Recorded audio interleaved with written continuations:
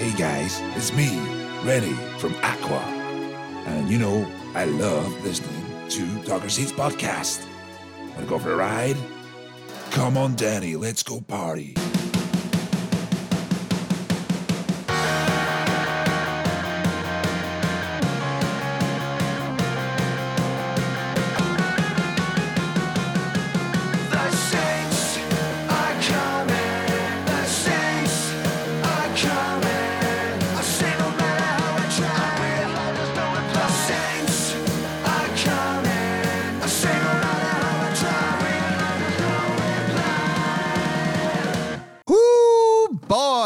The international break, we thought it would be nice and quiet, but we've got a few bits and pieces to talk about today. It's episode 29 of Dogger Saints, an unofficial St. Johnstone podcast. I'm Sam Miller, and I'm joined by a man who loves nothing more than to sit on the couch in his global hypercolour t-shirt while eating a packet of fruit pastilles, watching Gladiators and Blind Date on a Saturday night because he loves the 90s that much. It's Danny Williams. Oh, we do love the 90s. And I tell you what I love from the 90s. I love Renee from Aqua bringing us in this week. They have now leapfrogged the Venga Boys as my favourite 90s Euro pop outfit. Bold claim early doors. Boom, boom, boom, boom. I still want you in my room, but not until I've finished with Aqua. Turn Back Time was a great Aqua song. It was. What was the film? Sliding Doors. Sliding Doors, yeah. Yeah, that was like, for a novelty act, that was quite the tune. Cartoon Heroes was one of their more novelty ones, but Turn Back Time was great. And they Turn Back Time, which was a real ballad. It was a touching moment. We might use that for our departing players this week. So we do have one or two things to talk about this week, Dan. It's not been quiet. I'll give it that. It's not been quiet. I don't think the debacle's fully over yet. Yeah, we thought with international break we were actually going to take a week off, but we managed to secure a wonderful guest in Stephen Anderson, which is coming up very soon. That was great, wasn't it? Oh, tremendous. Absolutely. I'm so thrilled that Ando came on and spoke to us. We had a real good laugh with him, and I'm sure everyone's going to enjoy it. Exactly. We mentioned a couple of weeks ago about in the Georgia Boy and the Royal section that he was spotted in Tesco picking up a meal deal. We had to ask the question, what does he go for? And to be fair, it was a brilliant choice. It was not what we're expecting, but somebody out there will have already heard and seen this interview. Those are our subscribers. And if you want to get early access to interviews and the full videos, then you go to doggersaints.com. You don't go to the contact section. No, you do not. Hit subscribe. You go to subscribe, because we are cheeky bastards, and we want it to, or cheeky pandas, you could say. We do charge for this service, but it all gets reinvested back in the pod. You get your full unedited videos of the interviews and a weekly newsletter. Me pretending to be a journalist, I think, mainly. It's good. And it's a good read, actually, to be fair. I thoroughly enjoyed it. Oh, thanks, mate. What a sweetheart. And also, we do sort of give you, like, just through the videos and through the newsletter, you do sort of get first warning of anything we've got coming up. And we are sort of broadening our reach, you could say, or we're hoping to in the coming months. How you doing? If you think we're monetizing it or try to be cheeky buggers when it comes to try to make money off this podcast, it's certainly not the case. It just goes straight back into the pod or into the club somehow for reinvestment. So you did mention them, the Cheeky Panda. They are once again supporting the podcast this week. Chris Forbes and the team at Cheeky Panda. Saints fan Chris Forbes and I don't know how much his business is worth, but it's a bloody good thing that he's doing. Oh, it's a heck of a thing, and it's very forward thinking. Yeah, if you don't know what the Cheeky Panda is, they basically produce household goods, toilet paper, wipes, nappies out of bamboo. Brilliant. Toilet paper. That is one thing. This guy is the more forward thinking than anybody else. What business do you go into during a pandemic? Toilet paper. There's none on the shelves. What an idea. We should have done it. I think it's just a really good forward-thinking venture because we're all going to have to become more sustainable, and absolutely rightly so. And I think this Chris and the gang at Cheeky Panda are very much on the nose with that. For anybody with young kids who want to be more sustainable, it's perfect because they've got eco-friendly bamboo nappies. Magic. Indeed. Eco-friendly, natural hypoallergenic, strong, soft, highly absorbent, no chlorine, no nasty chemicals, vegan certified, biodegradable, ticks all the boxes. I know somebody that actually used old school kind of like washable ones, like the old kind of towel ones, because they wanted to be more kind of eco-friendly. If only they knew about the Cheeky Panda nappy range. They also do wipes, face wipes, but go to cheekypanda.com for all your eco-friendly odds and sods. But transfer deadline day has come and gone. A quiet evening. Yes, it was a nice, relaxed evening with a glass of port in front of the fire. it got a bit heated. I've got to be honest with you. The overriding thing is, there's never a dull moment with Saints, is there?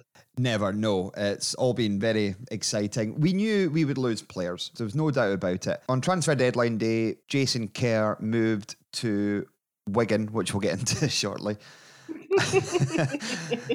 Yeah, you know where I'm going with that. And Ali McCann moved on to Preston North End, which caused some controversy. I say some, quite a bit. The overriding factor being the disappointment of the transfer fee. Well, we go to Jason Kerr first. Yeah, nobody's naive, or nobody should have been naive enough to think there wasn't a very good chance that we'd lose Jason Kerr this transfer window. He is a Rolls Royce of a footballer. And there's been interest in him for actually years now from clubs in the Football League in England. He got into last year of his contract, and it was a bit of an unenviable position, I'd say, for Saints. I think so. I remember a couple of years ago, I think Barnsley were linked to them for $1 million and maybe $1 million plus, but I think I would rather have taken £600,000 now and kept him for that 2 seasons rather than getting $1 million for him 2 years ago and maybe not having the success we did have. Oh, totally. And I don't actually, you don't know whether he would have come in with $1 million for, because he was only really he wasn't 6 months into his Saints career, he was 6 months into being first pick. He wasn't club captain at that point. So, yeah, whether that $1 million would have materialised, I don't know. But either way, you're absolutely dead on. We've had sort of 3 seasons of seeing this extremely talented young footballer and centre-half develop. He's gone on to become Saints' most successful captain. And again, the same with Ali McCann. You can't begrudge the opportunity, and it is a great opportunity. I know a lot of people are saying, oh, he's League One. League One's not a step up from the Scottish Premiership. And that may well be true. But A, Wigan probably aren't going to be in League One for very long. And B, Jason Kerr certainly isn't going to be in League One for very long, because if he doesn't go with Wigan, I'm fully confident he'll be playing in the Championship sooner rather than later. Yeah, and the increase in salary, I don't know how much more he could have done with the club with us. We had a selling club. We'll get into the kind of the model that St Johnstone kind of do with players, but you can't grudge him. You cannot grudge him for the move. You should give him nothing but warm wishes on his venture with Wigan. Absolutely not. You got to back these guys. And as Callum Davidson came out and said in his press conference, he said he was given the opportunity and he ended up having a fine career down in England. It maybe could have been better were it not for injuries. But yeah, I think Jason Kerr will go on and do great things. Just, as you say, taking the money side of things out of it for now, which we'll get on to discuss later. I think from a footballing perspective, he's thoroughly earned the opportunity to go and progress his career. Exactly. And I think £600,000 is a good deal, considering we got £800,000 for Stevie May, which after scoring 27 goals the season before, which I think was a fairly remarkable undervalue for him. £600,000 for a guy going into the last year of his contract. Could have signed a pre-contract in January and we could have got nothing for him but another season out of him. I would rather have maybe had an unhappy player in the books. No, well, good luck, Jason Kerr, and congratulations on your move. Very well put, Sam. Ali McCann. Yeah, again, a fantastic opportunity for the lad. I do struggle from a footballing perspective. Not struggle, actually. I am very curious from a footballing perspective because we've seen Preston North End first-hand in pre-season. And Ali McCann's he's a ball player. Mm-hmm. He's a ball-playing midfielder. He's a tough little nut, but... They're a team of cloggers, aren't they? Certainly a midfielder cloggers. They're a big physical unit. Maybe that's why they were keen to sign him, because they wanted to add a little bit of... I'm just going to come out and say it. They wanted to add a little bit of football ability to that midfield that wasn't really on show. A bit of quality. Yes, exactly that. A bit of quality. And Ali McCann will certainly give him that. Again, the big thing is with these two for me, and I think where a lot of the disappointment, however it manifested itself amongst fans, a lot of the disappointment comes from the fact that these are 2 quality footballers. And Ali McCann's an absolute joy to watch. That Galatasaray game, good grief. He was that was one of the great performances, I think, in a Saints shirt. And great individual performance, I should say. And I think it's a disappointment that we won't be seeing those 2 guys in Saints shirts again, or at least anytime soon. Who knows what could happen in the future. But we'll sign them back on the last day of a January transfer window along with Danny Swanson. They'll be back. But before we get to the real crux of the Ali McCann matter, we had this discussion. How many Saints players have actually left the club and gone on to bigger and better things? Not many. Not many. No. Stevie May was unlucky. He was really unlucky. I think, was it 2 broken legs or a cruciate and a broken leg? Yeah, he was in a bad way. It was 2 bad injuries. Stevie May was desperately unlucky. I am going back 20 years. Paul Hartley went from Saints to Hearts to Celtic to the Scotland squad. That was a step up. Before that, Callum Davidson, Blackburn, Scotland squad, decent career down south. But there's not many like your Andy Robertsons who have kind of left a provincial Scottish club and gone on to do bigger and better things. But with the greatest respect to some very, very good players who have left Saints in the sort of prime, I don't think, from my recollection, there's 2 better players that have done it in recent times. I'll qualify that. And also, I don't think, particularly weirdly, even though he's gone to the lower division with Jason, I think he's probably got to a club heading in the right direction.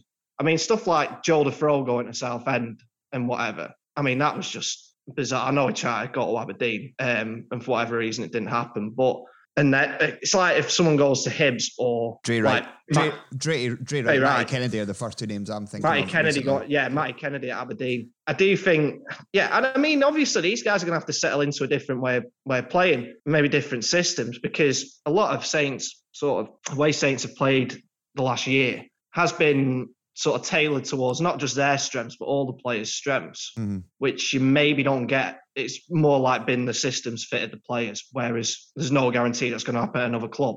The players might have to fit the system. No, but I think out of all the players that have left us in recent times, I think the 2 with the biggest chance of success is McCann and Kerr. Yes, absolutely. That's a very good way of putting it, because obviously nothing's guaranteed, but I do back them. But there was tell you what wasn't getting backed was the board come Wednesday morning. There was a lot of anger, like people want to hand season tickets back. It was real kind of pitchfork stuff from a lot of the supporters. Some of them still feel it, even though the chairman came out with a statement, which we'll get to. But on the face of it, at the time, it looked like Saints accepted a last-minute bid and basically just kind of panicked and sold him on for under his value, on the back of Steve Brown saying that he wouldn't go for any less than the record transfer fee. On the face of it, that's what it looked like. That is on the face of it, and that's how I saw it. Right, I'm going to have to try and be balanced here because, as I've stated before, I have an inherent distrust of football chairmen. But I do accept with Steve Brown, the Brown family, that is you have to adapt to circumstance. And obviously, you can't really argue with what the Browns have done at the club over the years. It might not be a popular way of running a football club. The results sort of speak for themselves. We both had differing opinions on this, about the Ali McCann thing and the chairman and stuff. We'll be open and honest about that. I was happy that the players have kind of moved on. Again, you were less so happy, like in the camp with he should have stayed for more money. I'll slightly correct you there. Go on. I see a lot of people, and it's quite a fine point of view, talking about the financial position the club's in with the transfers going out and COVID payments and obviously sort of cup winning bonuses and stuff like European payments. It doesn't bother, the fees don't bother me. Like finances don't bother me unless you're in some real deep shit, basically. And then, alarm bells do start ringing and you think, how are they running this football club? How are we going to have a football club? Sort of like obviously what happened at Rangers most notably, and then sort of Bury and people, teams like that. What got me was the timing of it and the management of it. And selling your 2 best players who were always going to go. And I know there's mitigating circumstances with Europe, but those 2, it was clear as day all summer that someone was going to come in for him and probably were a good enough bid to be accepted. That's fine. And as I say, football doesn't bother me. Mainly because of the principle that football doesn't exist to make money. Football makes money because it exists. Mm-hmm. That's my general view of it. The thing is, it was how it was managed and the timing of it. Selling your 2 best players at the last minute on deadline day, when you've no chance to reinvest, when you probably knew they were going anyway. I know it was a late bid for McCann, but someone was going to come in for him. It's not a good look. And then it's where it leaves the squad, which actually looks quite reasonable. We'll get onto that in a minute. But it's sort of like you're then thinking, well, that money's sat there and we're bringing in 3 or 4 loan players. Surely it could have been managed better. My counter argument to that is, we could have sold McCann for 10 million, but I don't think it would have made a world of difference. The model doesn't change. We wouldn't have thrown money to get players in. We wouldn't have upped wages. That money will be used to try and keep the players that are there, but they're not going to all of a sudden be offered 4, 5, 6 grand a week. You wouldn't No, think. nor should they. The model won't change regardless of how much money they bring into the club. That's why they've been successful in keeping a steady ship for so long. Yeah, and I think that's absolutely a fair argument. And this is what this is maybe what hasn't happened this week among Saints fans. There is, the truth always or invariably lies somewhere in the middle. Mm-hmm. Like, no one will convince me it wasn't poorly managed. Yeah. But, or at the very best, it wasn't just a terrible look. But at the same time, as you say, there's a legitimate argument for that's how it's done. That's how it's worked. That's why we've never had a situation like at Hearts or at Livy, or the most extreme examples like Bury and Rangers, where basically the whole thing's collapsed in on itself.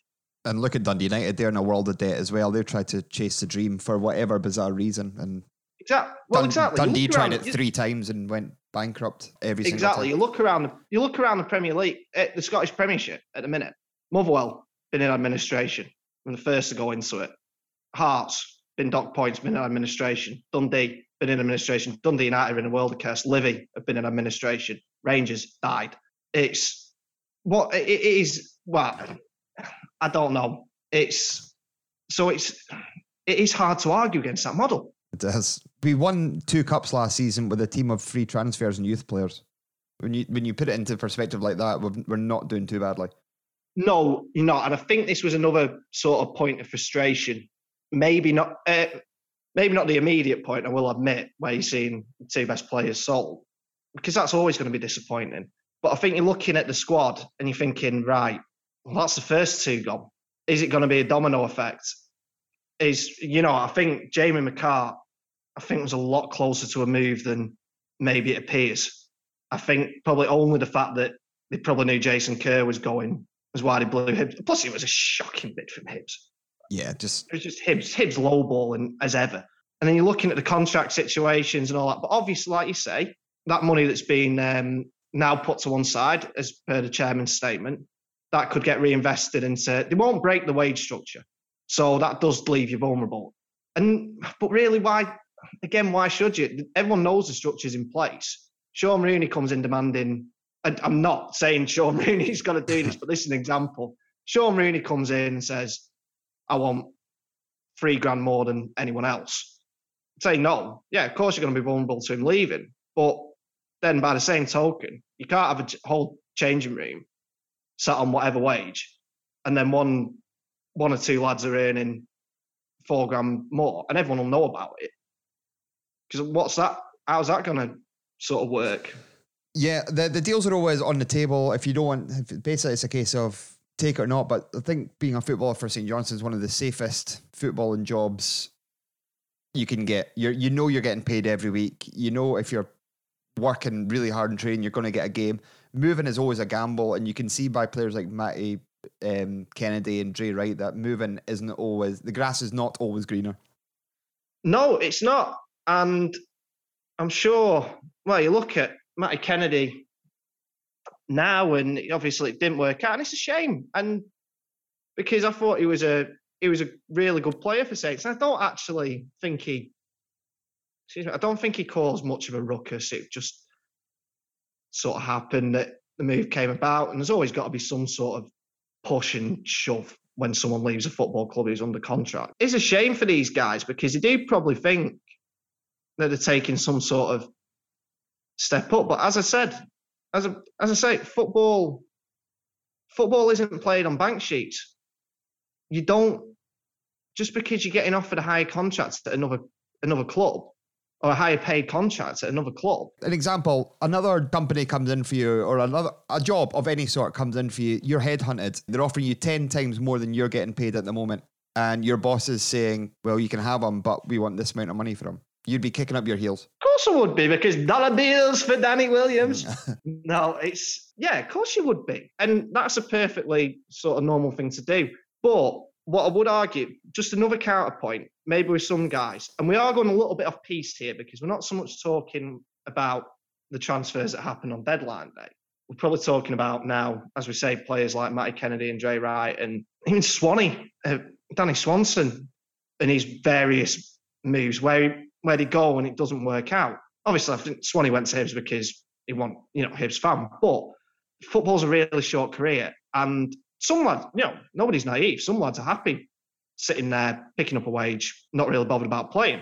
But I think the vast majority of footballers realise how short a career it is. And that is a balance. Is it short career where I'm getting paid more, but I'm not enjoying my football and I'm not sort of playing, I'm in and out of the team, or I'm getting paid less, but I'm in a really good team and I'm a key part of it. And that is difficult. It is. Again, you can't judge. Based on the chairman's statement, he was really desperately wanting to push the move because obviously he's heard the pound signs. He's wanted to move. He cannot grudge a guy who's that young age. He's a full international. I think Celtic, from what I'm hearing, came in for a bid of $2 million on the day and it was rejected because he didn't want to play. He wanted to play in England. He didn't want to play for Celtic or Rangers. He wanted to. He's not going to further his career up here. Usually you move from St Johnstone to the old firm if you want to get an international cap. He's already got one, so there was no need for him to make that step up in this country. Move to England. Not being funny, moving to Preston North End isn't going to sort of railroad his international career in the slightest because most of the players in that Northern Ireland side come from that level.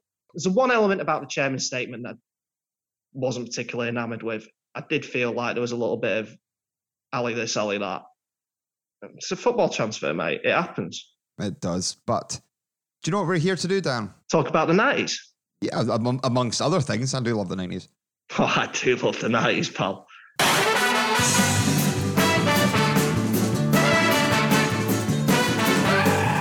We usually press that button when we've got a celebration. And we've got a celebration, Dan.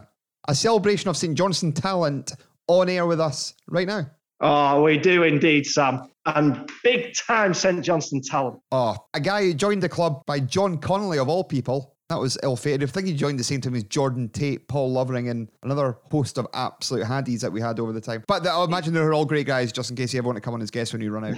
Disclaimer.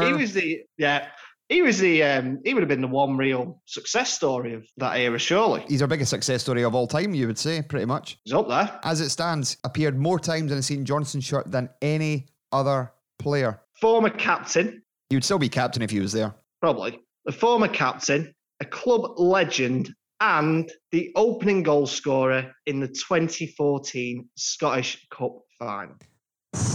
This is a biggie. Assisted by Radoslav Chesniak. Get her. Chesniak struggling. Anderson scores. We've got Stevie Anderson on. Not only has he won the Scottish Cup, he also won the League Challenge Cup and a First Division winners medal. What more could you want? What more can you want? How about having him on right now? We are joined by St Johnstone. Oh, we throw this word about quite a lot, but it's justified. St Johnstone legend Stephen Anderson. How you doing, buddy? You okay? I'm all right, just doing away as usual. Good man. Thanks for coming on and speak to us today. Let's just go straight to it. 441 games, still number one most appearance record holder for St Johnstone. Liam Craig's nipping at your heels. Would you be pissed off if he overtook you? No, not at all. I'd definitely give him a text and say, you're a prick. But he deserves it. He's been there for a good while. Get his testimonial as well. But as I say, records are there to be broken. That's it. You broke Alan Mains, so it was... Exactly. But hopefully it's a big occasion for Liam and the club reward them that way as well. They said you had a good... We won't talk about the match itself, your testimonial match against Hearts, but a well-deserved accolade. When you joined the club from your kind of with Dundee United reserves, would it be fair to say, when you're 18-year-old boy, yeah. John Connolly came in for you. How did that come about in the first place? Well, I can always say that I've got fond memories of Dundee United. You probably don't like me to hear this, but I loved it there. We can edit that bit out, it's fine. I loved it there.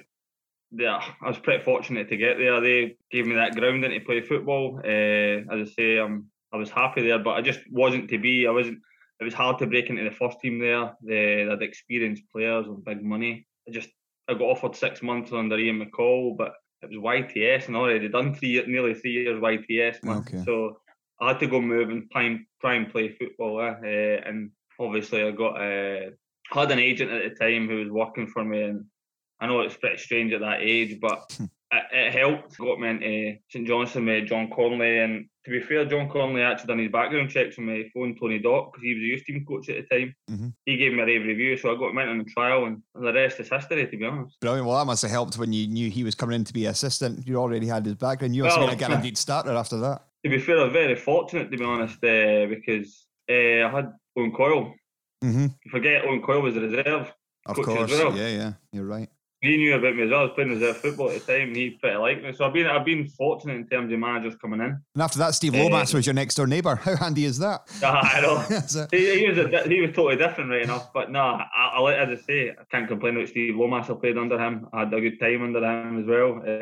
And the club did really well under him. So you forget that as well. Yeah, for the one season he had. Dan? Yeah, just a very quick one, Steve. It's just not to dwell on Dundee United for obvious reasons, but how did that actually come about, being an Edinburgh boy? Were you just scouted at the boys' club, or? Yeah, I went on trial there as well. I went on trial, played, I think it was an under 14 game. I was young anyway, and did really well. Came back, they asked me back again, so done well again. And at the time, they qualified for the night tournament. You've probably not heard it.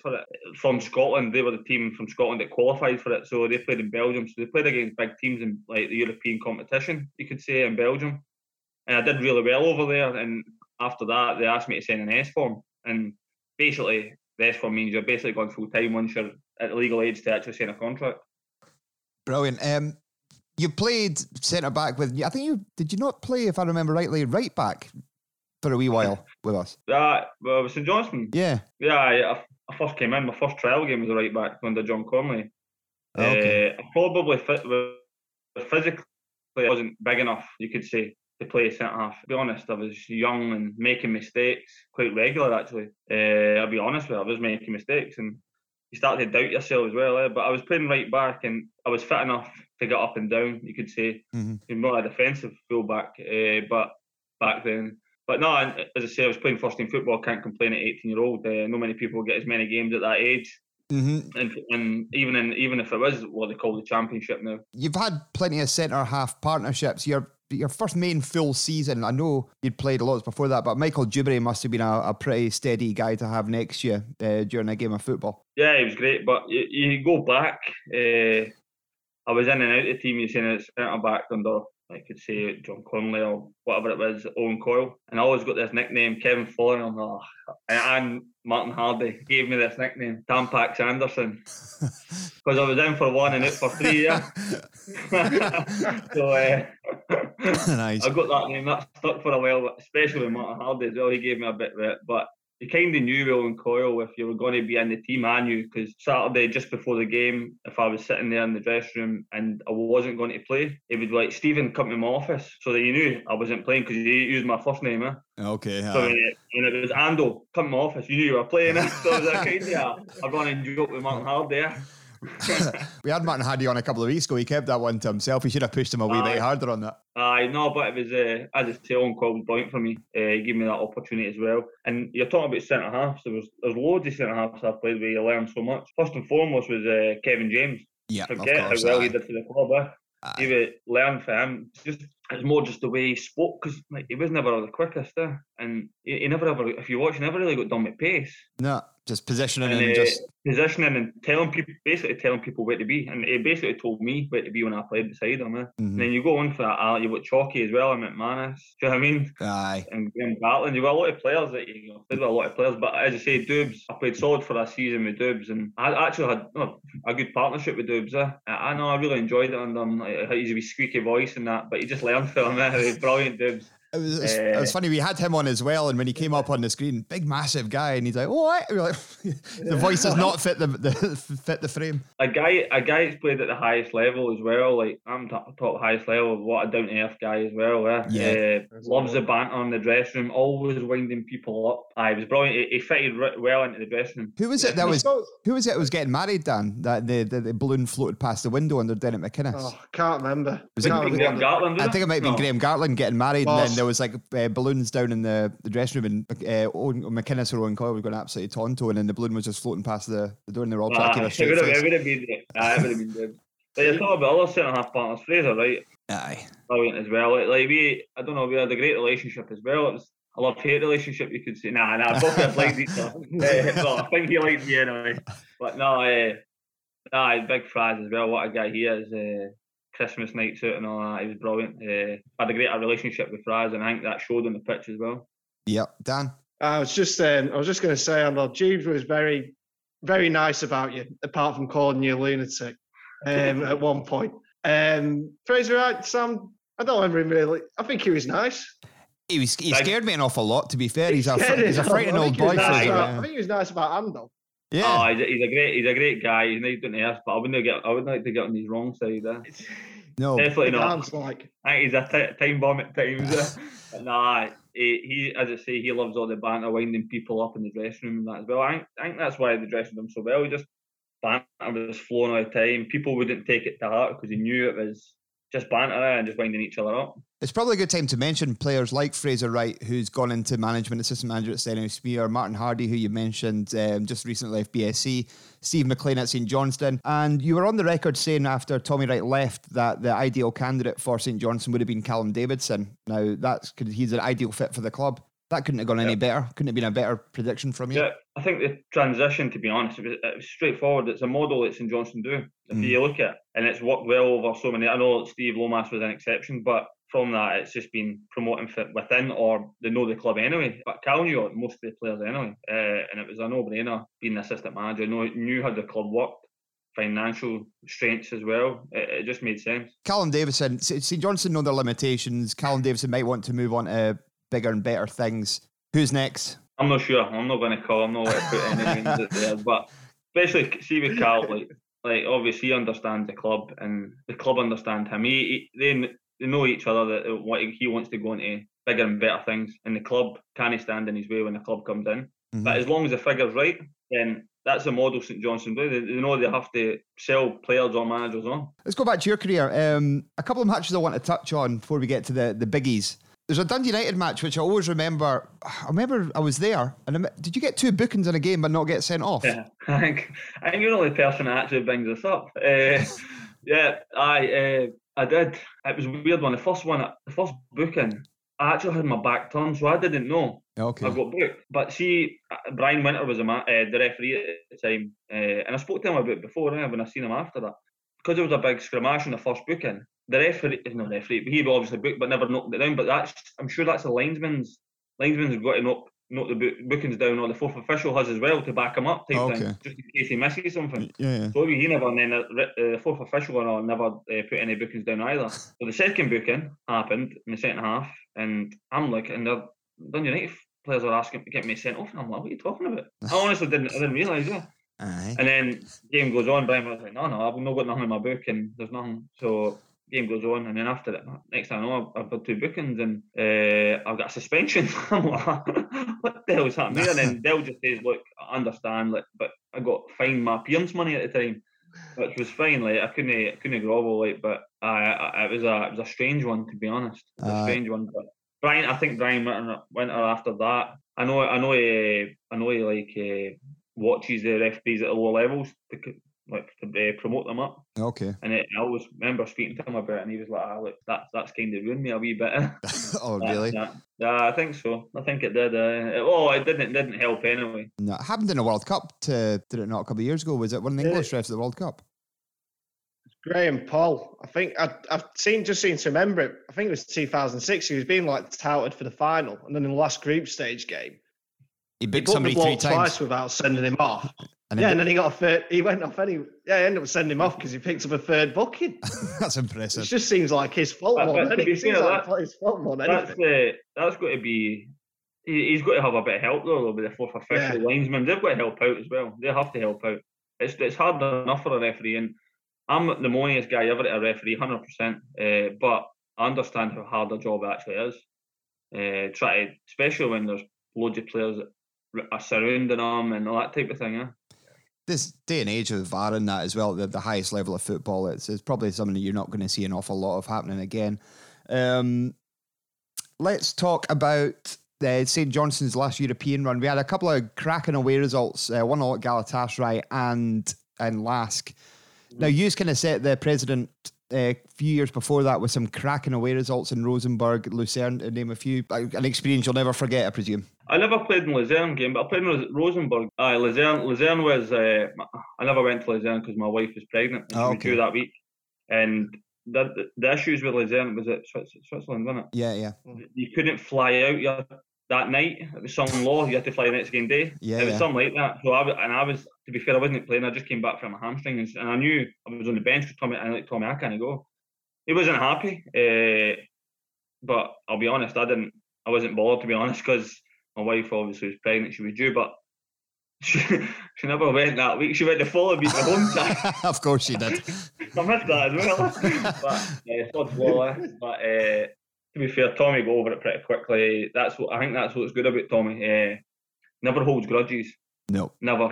Has his peace. He's happy for you to have your peace as well in the office, but have a disagreement or whatever, but he never holds grudges as long as you go away, said what you need to say, and that's it. But talk about Rosenborg. Great result away from there. Great result. I think it was just more playing Rosenborg was a bit in Europe. Do you know what I mean? Yeah. Everybody wrote us off.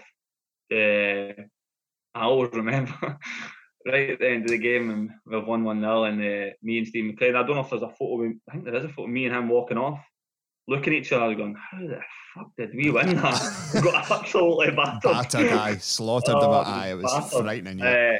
And they had some players like, look at the boy at the right back. It went to Celtic. What was his name again? Was it West Brom went to Celtic? Gamboa. Yep. He was there. The other boy they just bought for £3 million. Soderland or something like that as well. Big striker. I scored in the home leg, didn't he? Some strikers I had as well, and some players in general. I don't know if they took us lightly, to be honest. I think they took us lightly over there, and then they came out guns blazing at our home game. And then obviously Stevie nipping in front of him. We had something to hold on to, and we were pretty good at that. Going ahead and hard to break down, or good at holding on to something. The Scottish Cup final. The bookies had St Johnstone written off, which is odd considering they hadn't scored against us that season. They hadn't beaten us that season, and you'd already scored against them that season in a goal which was almost a carbon copy of the one. Was that the plan? Was that a training ground move that they kind of peel off the defender and get to the back post? When you played Dundee United? Yeah. Yeah, the cup final. I just think majority of my time is Tommy said to me, "Ando, round the back." That always went round the back. I think it's more just to get me out of the way, stay out of the way. But I always say to David Welsh, when even just that season, or any time, I just say, "Do not underhit the cross. Give us an opportunity. Go and try and get something on the cross." And I says, "If you overhit it, I should be there because I'm always round the back." And to be fair, fortunately, he's hit one round the back. He's kind of overhit it, you could say. And the keeper's made an absolute arse of it. I'll be honest, he has. And I'm just up above Keefe and just nodded it in. Like it was a surreal moment, but the keeper's made it easy for me. I'll be honest. I was kind of right time, right place, but it was quite good though because any footage you'll ever see of that cup final is the camera's focused on you walking up and peeling away. So you basically get the whole match documented. It was a good game. What was the night like out after? Obviously, going back to Lucerne very quickly, they weren't allowed to travel that night. So as you'll probably be aware, a lot of them kind of went out in the piss that night and made a royal kind of bit. So you did miss that one. No, I didn't. But what I heard for the boys, it was a good laugh. And you know what? You're a group of boys, I'll be honest, and these things happen. Like, you go and get a great result over there as well, and you're like, what the fans are out having a night out. We'll just sneak out. We're there for a night anyway. And we had a few boys that liked the night out, like myself, and just enjoyed ourselves. And like Tommy, obviously, Tommy loved the night out as well. Tommy will tell you, he likes the boys together and that, but there's time and a place, and they got fined there, but I think he knew like it was a well deserved night out. Nah, exactly. You can't grudge them for having that one.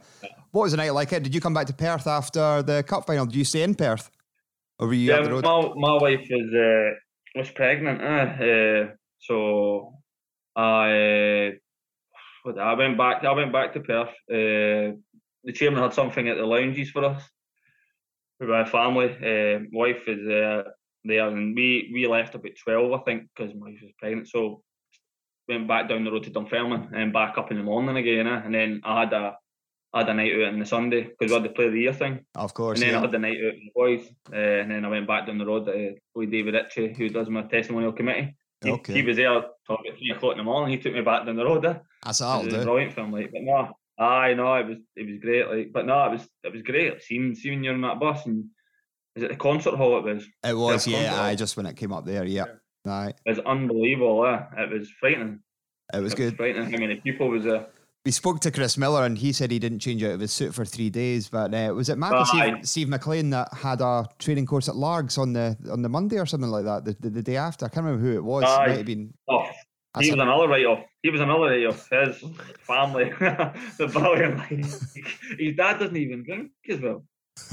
His dad doesn't drink. He was driving a minibus. Wow. I'm sure he was driving a minibus, and Marky likes a drinker, and he went. Mayhem. It was mayhem with him, and Chris Miller was just a write-off as well. Aye, fit guy though. Loves showing it off, showing off the guns. Oh, he's never off Instagram or whatever it is, Facebook and all that. He's top of that, but fully deserved. He's in great shape for his age. Aye, he's doing awfully well for himself. Steve McLean, we brought this up with Graham Cummins a couple of weeks back about Steve McLean in his lawn bowls. Ah, he's a weirdo. Of all the guys you'd think, eh? He's always like. I remember saying to me, well, this is a story, right? See, when we were on away trips, like, say for, say, a European tour, we would play bowls in the corridors. Uh-huh. But we would use apples and oranges and just throw them as hard as you can in the corridor and just smash everywhere. But he loved these bowls in the corridor. But I think it's an excuse to go and get a bevy as well. We do a feature on the podcast where we ask people where they've seen St Johnstone, ex-St Johnstone players, where have they been, what have they been doing, and somebody sent in one saying they've seen Stephen Anderson in Tesco. Which one was it, Dan? South Road in Dundee, buying a Tesco meal deal, and the question I've got is, we went into a 10-minute discussion about what you would get in a meal deal. Can you confirm? What is your a Tesco choice for a meal deal? What would you get? Sandwich, crisps, sweetie. What would you get? Sandwich. Oh, what kind of sandwich though? Is a big question. I like tuna and sweet corn. Tuna and sweet corn. We did not have that. Then I had you down as a chicken and bacon man. No, tuna and sweet corn. And if I can get a Snickers, I like a Snickers. Oh, good choice. And a plain bottle of water. Nah. Iron brew. No, I know that meal deal. I think you've got to go for a fizzy juicer. Usually a Coke. Coke, Snickers, tuna. Well, that's a turn up for the books. That's an exceptional combo. Can't argue with that. So let's come to your current playing career at Forfar. You're playing against Stranraer on Saturday there. How you get on? How's your fitness? Over lockdown, obviously, you weren't playing. How did you cope with not getting regular game time? Well, I started it, obviously.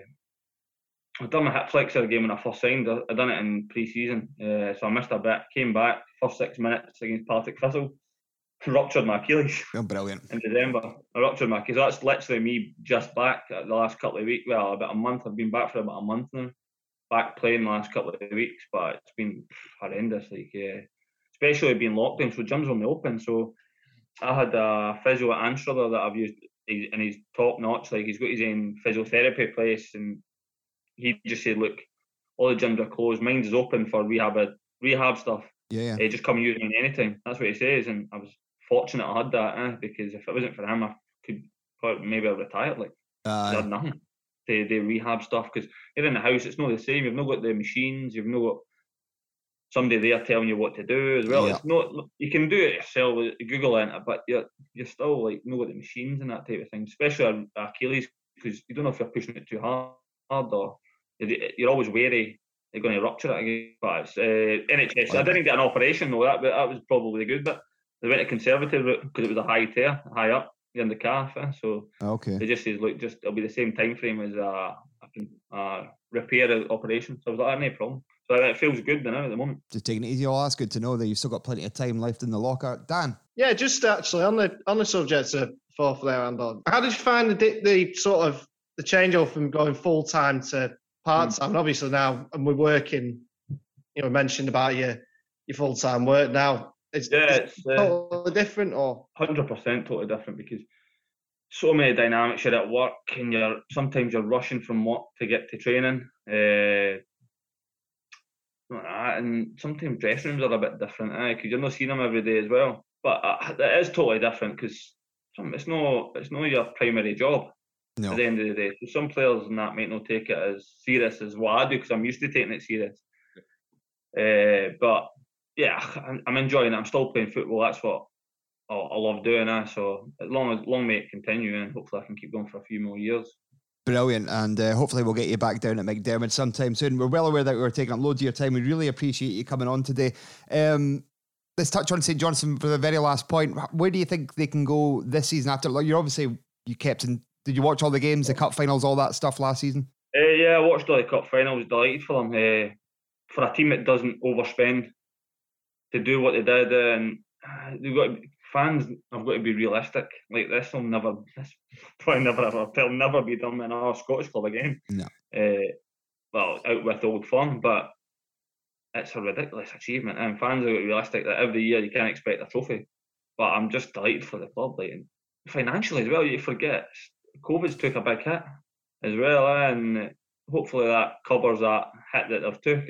But they've been brilliant. They've been brilliant, and hopefully this year they can kind of kick on now. They had obviously the European thing over their head. Obviously, gutting they never qualified for the group stages, but it's probably a blessing in disguise because they've not got the squad for it. Nah, they were absolutely knackered going into. We were at St Mirren on Sunday, and they were just dead on their feet. So the first time an international break is coming along, and we're actually quite glad of it.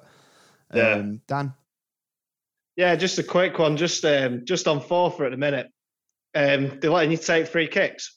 Oh no, you cannot. I had to get it. I'm sorry, I had to get it in, mate. What do you mean? What's wrong with free kicks? Are you referring? I was at Tynecastle for that goal. I knew that was coming. I was behind that goal.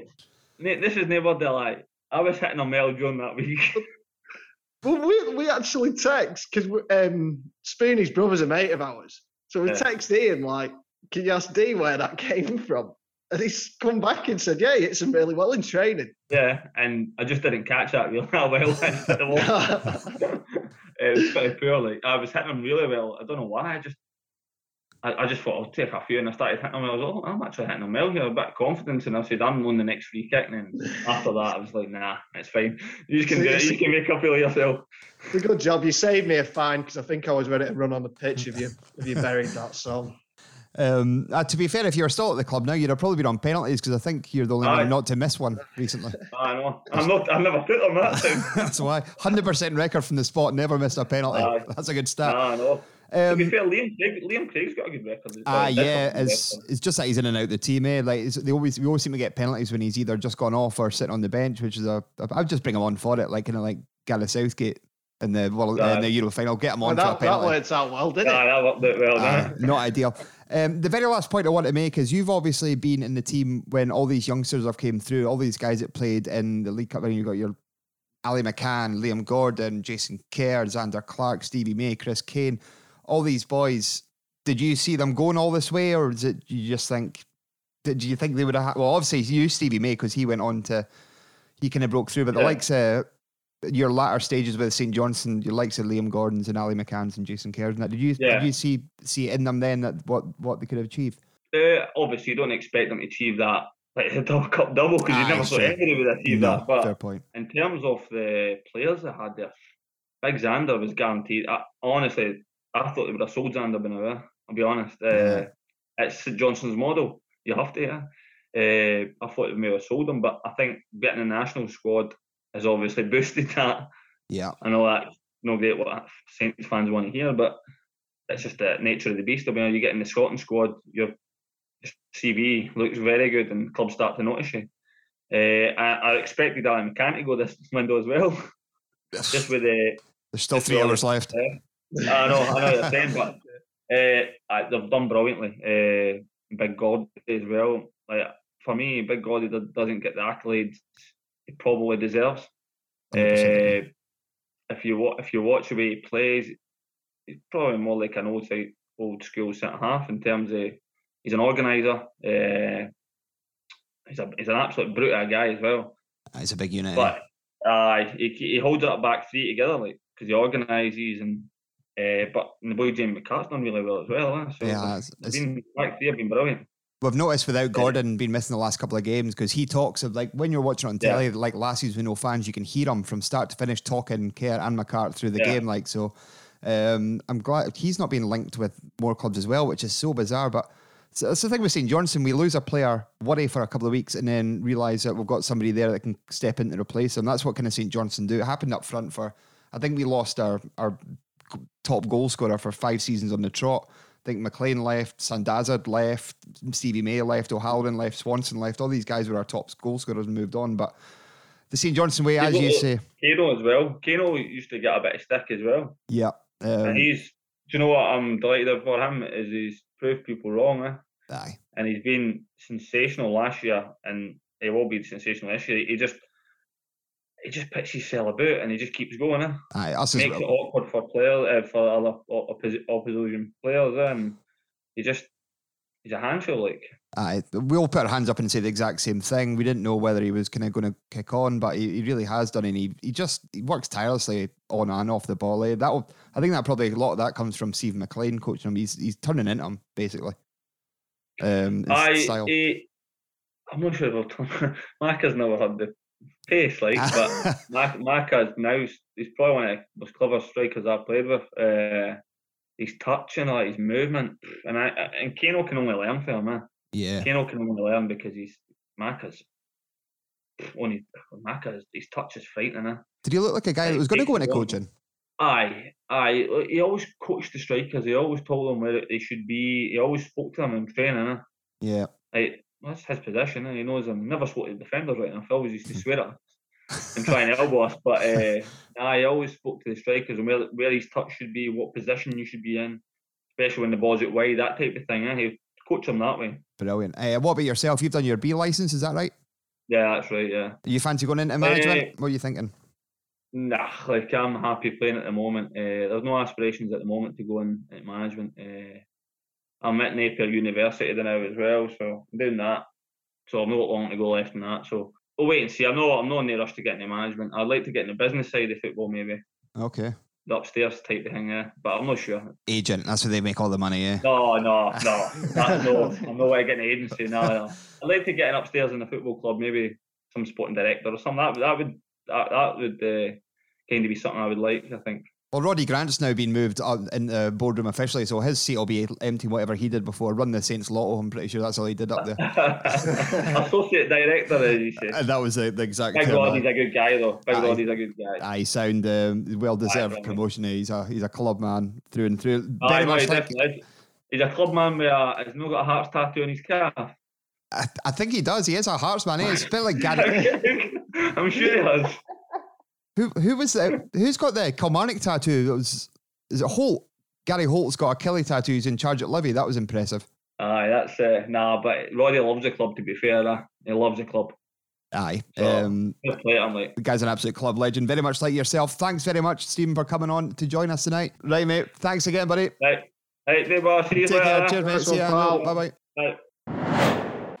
The Dogger Saints podcast is proud to be supported by The Cheeky Panda. The journey started when St Johnstone supporter Chris Forbes and wife Julie took a trip to Asia in 2016, where they saw the surplus of bamboo that was being wasted and thought, why are we not using this instead of trees? 27,000 trees are cut down every single day for paper production, and bamboo is the fastest growing plant in the world, making it extremely renewable and sustainable as it grows 30 times faster than trees. We make household, baby and beauty products out of glorious bamboo that are kind to you and our planet too. A one-stop shop for all your eco-essential needs. They've got the lot. Bamboo toilet paper, kitchen roll, straws, biodegradable wipes, nappies and much more. Whether you want to be sustainable, go plastic free or be a little bit more cheeky, look no further. They can be found on Amazon, in-store in Boots, Waitrose, Superdrug and many, many more stores. For their full story, available products and all the information, please visit cheekypanda.com. Brilliant. Just a wonderful interview. I say a wonderful interview, that's awfully professional. Just a nice chat with a really, really good guy. Dry sense of humour in the guy. It's funny because everybody you spoke to, he's really dour, he's really boring, he's really dull. I think he's brilliant. Yeah, I did as well. But that's the thing. You can be dour and what's it and still be really funny. He's dry as a bone. Yeah, brilliant. So really, really appreciate Stephen Anderson coming on, and good luck to him for the rest of the season. Sam, just before we move on, I'd like to point out. Go on. That is now 5, count 'em 5, which is halfway to 10, members of the Scottish Cup winning 2014 starting 11. We've had on the Dogger Saints podcast. Who's that? That will be Ando, Fraser Wright. Yep. Spoonie. We had the centre midfield duo. We had Midgie Miller, Oh, and James Dunn. and James Dunn. Yeah, brilliant. That's good. Who's next? Maka would be good. Well, if we got Omni off. So we've not had the front two, Maka and Mazo, Yeah. Easton. Michael O'Halloran, and then the two fullbacks, Easton and cup-tight Dave Mackay. We've also not had Alan Mannis, I should Alan say. Mannis, yeah. Then we've got the bench to go through. Gary McDonald, Chris Ewolemu. I did message Chris Ewolemu to see if he'd come on, but he never replied. He never even read it. That I replied to him, but we never know. I'll try him again. Give him a try. Indeed. But Stephen Anderson, is that our first ever cup final goal scorer we've had on, apart from Nick Dazovic? Oh, Nick. Oh, sweetheart. Our It first is. winning from a winning team. We're a winning team. Yeah, will be. I'd only be Sean Rooney would be the other one, to be fair. Rooney and Maka. Good. So, there we go. We're very fortunate to speak to these guys, Dan. Oh, we are. And we do realise how fortunate we are. And you know what? Like we sort of said, when we started this out, didn't really know it was going to be talking to footballers. Because I don't think, aside from sort of asking for autographs and whatnot, I don't think either of us ever spoke to a footballer in our lives. Mainly, or after a few pints at Player of the Year awards and stuff like that. So it's it's been a real lovely thing to happen because it's been great fun. They have been. I remember the very first interview. The first couple, I was so nervous speaking to Kieran McInnesby, which we were really lucky to get on the very first time, just basically through Lynn. And then Stephen Watt helped us get Kevin Twaddle. Then we chanced around with Nick Dazovic. Now we're just messaging everybody. Alan McCoy, Alex Ferguson. Just send him a message, see the best we can do. But it's been I hope you've enjoyed these interviews because we've thoroughly enjoyed doing them, and I hope you really enjoy them because we do. Oh, we do. But you mentioned him there. If we ever do hit the final level boss of Saints-related interviews, which is Alex Ferguson, then you will just hear me going for half an hour like, I'm Alex. Yeah, I don't know. But he did an interview with in the programme in the Galatasaray game, so he still obviously speaks very warmly about St Johnstone. But in the meantime, good luck. We're not getting Alex Ferguson on. No chance. Good luck. Maybe the Alex Ferguson who plays in the reserves, but no. Yeah, ladies and gentlemen, welcome Alex Ferguson. How's Edinburgh City treating you? What? They'd love it. They'd love it.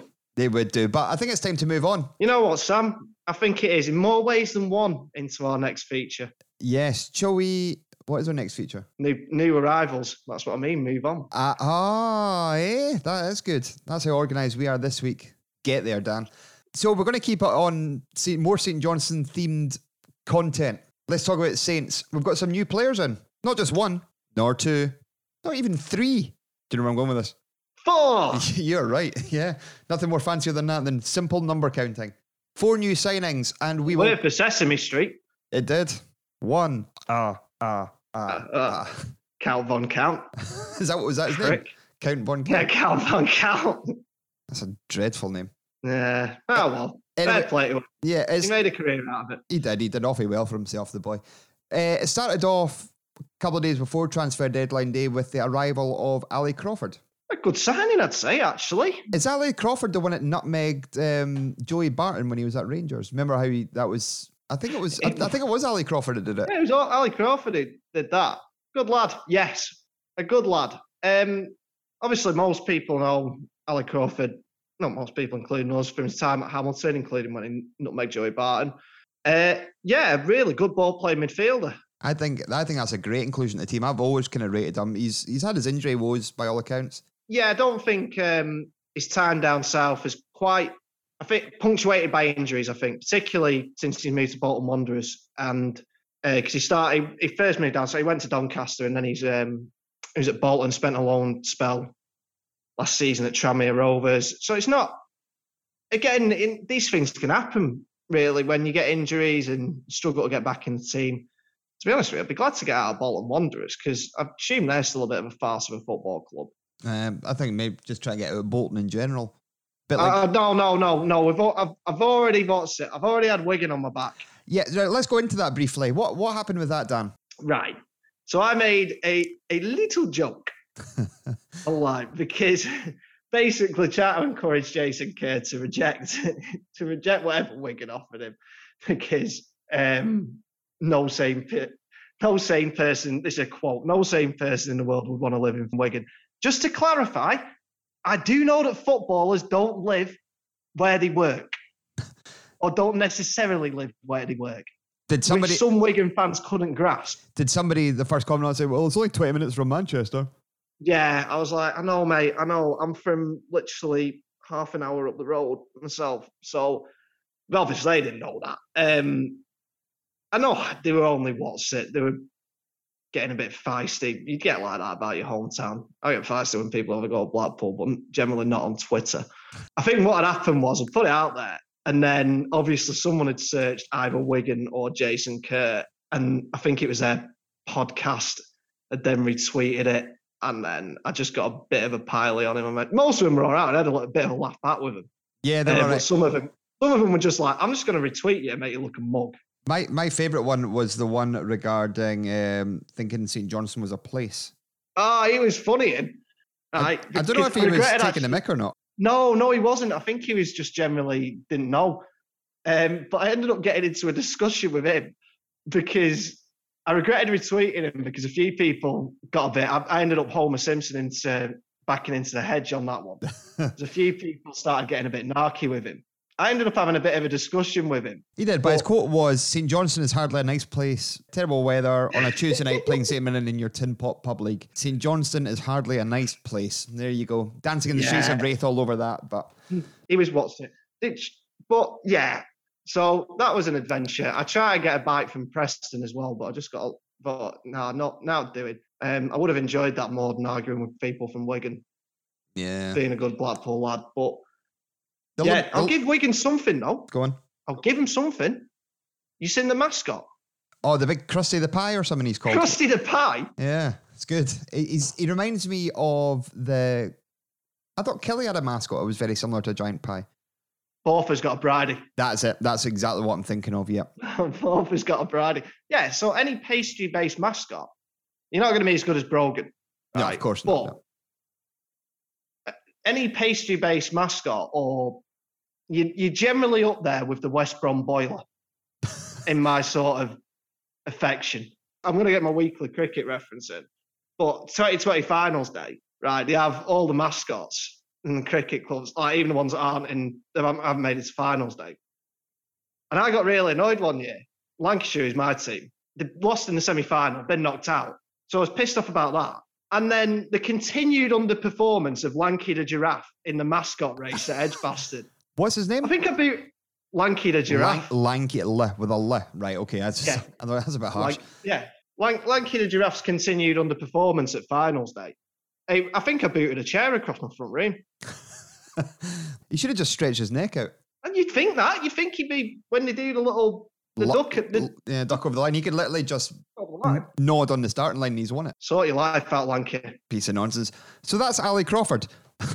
That's Ali Crawford and Krusty the Pie and Lanky the Giraffe and me going to war with Wigan. There we go. Well, if anyone from Wigan's listening, I stand by every word. Right, let's move on. We'll go to what could be Kerr's replacement, Lars Den Donker, 20-year-old brother of Leander Den Donker, the Wolves player, Belgian under-20 player. I have nothing to add here. My straw clutching in our sort of big group chat the other day was his brother's pretty good. But then by the same token, Ian's brother's pretty good. And I wouldn't want Ian turning up at centre-half for Saints. That's Spoonie's brother. Yeah, that's true. So, that's like my uncle Ian was pretty good as well. Again, I wouldn't want my dad playing for Blackburn Rovers. No, I wouldn't trust Big Norm in central midfield, to be honest with you. Good winger, Ian. He was the second fastest player in English football behind Ball. Did he do that race? Yeah. He was quicker than him. England World Cup winner Alan Ball. I tell you what, he's got everything. He had everything, didn't he, Alan Ball? I say he's got everything. He's been deed for several years. Got everything. World Cup winners medal and the title of having beaten your uncle to, fastest player in the league. Yeah, did well. Anyway, so have we got anything on Lars Den Donker? You can't be bad if you're playing age group games for Belgium. Yeah, that's right. They're a good outfit. That's what I've got. We'll have to see how he turns out. There's actually an interesting point I say interesting point, it's probably really dull, but there's something I'll need to raise in a minute. Raise it now, go for it. You're looking at this. I'm signed another midfielder who we'll come on to in a minute. We're probably a little bit short at the back, although Muller's looked pretty good and seems to be settling. I just wonder, and I mentioned it before, about how Callum's done it, is the system fits the players. I'm just wondering whether we might see a bit of a change at the back or a change in formation. I think it's an option. Yeah, because we seem to be a little bit stronger in midfield now or a little bit stronger in terms of options in midfield. or depth because we lost Ali McCann, so maybe not necessarily options. But yeah, could maybe go 4 at the back, but whether that's the best out of Rooney, yeah, it's debatable. So yeah, I just think it's something to keep an eye on. But he's 6'1". Gordon will talk him through games. Maddis Feynman was 6'1", but he's about 6'9". Yeah, hopeless. But I'm hoping more Sahil Yahic than I am hoping Maddis Feynman. We don't know. He's a young lad, but a Belgian youngster. Look at our backline. Could have Müller, Dendoncker. It sounds like an international team of superstars. It does. It's like Germany at Euro 92 or something. So, no, I think he'll be, we don't know because he's not got any first team experience. So we'll just have to see. But if you're on Brighton's books and you've played age group football for Belgium, you're probably going to know your way around the football pitch. Correct. Let's move on.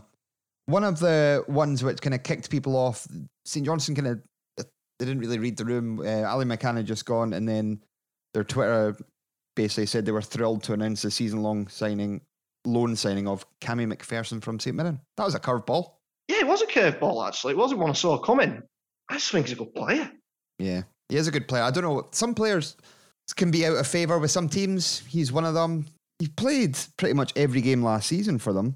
Yeah, I just think it's a bit of a strange one. And the other thing to keep an eye on him with, out of contract at the end of the season. Which is not a bad thing. If he has a great run, then there'd be no reason why he might want to kick on. He's only 22, which is a great age. 5 goals, 5 assists for St. Mirren. So 28 games last season and they found him out on loan. Mind you, Saints have had that with a couple of players like Callahan. Kicking myself, I didn't go for him in the summer. But yeah, I just think, you know what? It's going to be one of them. It's probably a dress rehearsal for the lad because he'll be thinking, right, I'm out of contract at St. Mirren at the end of the season. I'm out of favour because they've found me out on loan. Here's a chance to impress and maybe secure his immediate future. So, yeah, I think there's a lad there with a point to prove. He was on loan at Stranraer. There it is. He was on loan at Stranraer, like Ali McCann. So I'm calling Stranraer a football factory. No, I think he's a good player, and I think for whatever reason, maybe just too many midfield options at St. Mirren. I don't know. You called Stranraer the football factory. Imagine that's where the film was based. Oh, my days. Everyone levering each other on the Stena line. Wow. Thanks. You fucking PN outbested. All the hoolies coming over from Belfast for a tear up. Remember the Ross County fans used to come over they used to go over to Belfast, fly over there and get the ferry over to Stranraer for an away game.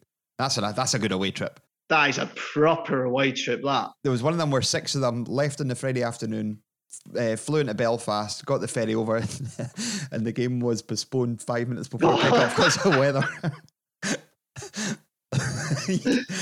You got to feel so sorry for them, but brilliant. Oh, wonderful scenes. Oh, you wouldn't care, eh? No, because it'd be absolutely K-lied. Yeah, you'd be straight back on that ferry straight to Belfast and enjoy the rest of your day and night. But I think the football would be the only thing that would ruin that trip. It's really about being in Belfast twice, you'd think. Pretty much. I love Belfast. Still need to go. Never been to Belfast? No. Oh, it's brilliant. Me and Lynn went New Year there. Right, let's get to our fourth and final signing, which has been confirmed. It's been on the cards for a long, long, long time. His work permit is now through. It's raining. It's Virtanen men. It's Virtanen men. Yeah. There's a lot of pressure on this guy's shoulders, eh? It's honestly a little bit like Guy Melamed last season in that the wait's that long, and anyone in any sport, you become a better player when you're not in the side. You become a way better player when you're not in the side. So the expectation on this lad's shoulders is going to be enormous. I mean, unbelievable. So maybe that needs to be tempered a little bit. He looks good. He looks good from the sort of clips that we've seen. From the interview he gave at the back end of last week, he seems a smashing lad. He seems like he's got a really good attitude. Verdi's trained well and whatnot. So all that's left to do now is for when he gets in the side, we've just got to see how he goes about it. It's genuinely Schrodinger's footballer, because we don't really know anything about him. So it could come in, score 25 goals a season, could come in and be the second coming of Peter Fear. That would give me the fear. It's genuine. I'm not being horrible, but it could be. Not that I think he will be, because it looks like he's got a good grounding in the game. And I was going to say, you don't play under 21s for your country unless you're quite good, but Maddis was a full international. Obviously didn't quite make the cut. I know, Maddis. We are mean to him. Obviously didn't quite make the cut at HJK Helsinki. Moved on. Got a few goals at his previous club, Ilves, I think it's called. Please excuse me if my Finnish isn't exactly brilliant. So, yeah, we'll see how he goes, but I don't think I want to put all the pressure in the world on the lad. But he's going to have it, because the one thing we can't do is score goals. And he's a centre forward. So, pressure's on. Pressure's on. I actually think this is why I was quite excited about the Ali Crawford signing, because I think not only have we got a problem scoring goals, we've got a bit of a problem creating chances. And I actually think he's the kind of player that can sort of pick the lock, if you will. Crawford and Davidson in the middle, I think, would be excellent. A great partnership in the middle. Both of them are ball-winning midfielders. Yeah, absolutely. And Crawford's got that little bit of a... When you've had as many sort of players come in, and it has been a lot, because it's not just the 4 lads that signed on deadline day, which is a lot, but you've also got to think, all right, Brown and Middleton were there last season. There's probably going to be a bit more of a role for Charlie Gilmore, depending on his fitness. Mm-hmm. And Reece Devine's only played a handful of games for the club. He's still pretty much a new signing. So I think there is going to be a little bit of for a few weeks, things might get a little bit worse before they get better, because you're going to have to find the right blend, the right balance, and the sort of basically work out what his best team is. But Callum Davidson's going to have to do that pretty quickly. We'll get to that at the end of the podcast when we discuss our next opponents, which is Rangers. But you talk about the right blend and balance. You need that for the club shop of shame, Dan. You need something that's going to be terrible. You need something that's going to be outrageously priced. And we need something that is just inexplicable and nothing to do with the football club. And I think we've got one of these this week. We do. But also, we've got another feature where you need the right blend, where you need length, you need width, and you need depth. You need length, you need width, and you need depth. And they didn't have that, That's the Phil Club. Who knew? Oh, the poor sod. Whoever it was not up to Shelley's exacting standards. Speaking of that, we actually discussed, we had a merch brainstorm this week. We wanted to produce a range of Shelley Care Sex Tips with Shelley Care t-shirts, but we don't know how well they would do. Probably not very. I might order one just for me, I think. Yeah, I was going to say, if we just order one each. Yeah, that'll do. And if anybody goes, oh, that looks nice, where can I get one of them? Then we'll see where we'll go from there. But ready for the club shop of shame, Dan? I'm as ready as I'll ever be, pal. What's the shop? Club shop of shame. What's the shop? Club shop of shame. What's the shop? Club shop of shame. What's the shop? Shame. This week is a belter, and who found it this week, Dan? It was you, Sam. It was. This one's coming to us from our very own Sam Miller. Sam Deirdre Miller. There. Do not tell people my middle name is Deirdre. Oh, before we get to any of this, we put it to the fine people of Twitter whether the Altrincham FC, Cuban Tobacco and Oak Candle should be in the club shop of shame. It was unanimous. It's in. It was terrible. It was terrible, but I felt it had some sort of merit in there. It did. That's why we put it to a vote. And the people have spoken, and we are nothing if not people of the people. We are people of the people, for the people. We are the people. No, that's the Rangers podcast. Oh, no. Did you hear about that? This isn't Heart and Hand. Yeah, exactly right. Yeah, I was going to go on about that. We say stupid stuff. We're not arseholes. Different kind of arseholes. Club shop of shame this week. So after the success of the Melbourne City beer pong table, I thought these obscure international clubs must have some terrible merchandise. And boy, oh boy, we could just rename this feature the Orlando City FC Club Shop of Shame. Their shop is full of shame. All the shame. It is sort of the Kingdom Hall of steaming Steaming shite. A terrible, terrible amount of rubbish. And this one I thought was maybe the topper. It's not even up for discussion whether it's going in or not. No. It's in. But what I'd like to, the debate we're going to have this week on the Club Shop of Shame isn't around whether it goes in. It's not going to be a debate. It's going to be a sort of fact-finding mission to establish, what the frig is it? What is it? I don't know. I think I know what it is, but I'm not sure. I'll take a guess at what I think it is. But tell the fine listeners out there, and I was going to use the word. Do you know what I really hate? Zoe Ball when she uses the words telebox in Twitter sphere. No. Nah. Come on, Zoe. Hashtag disgrace to Blackpool. What is this week's Club Shop of Shame entrant? Which could go straight to the top.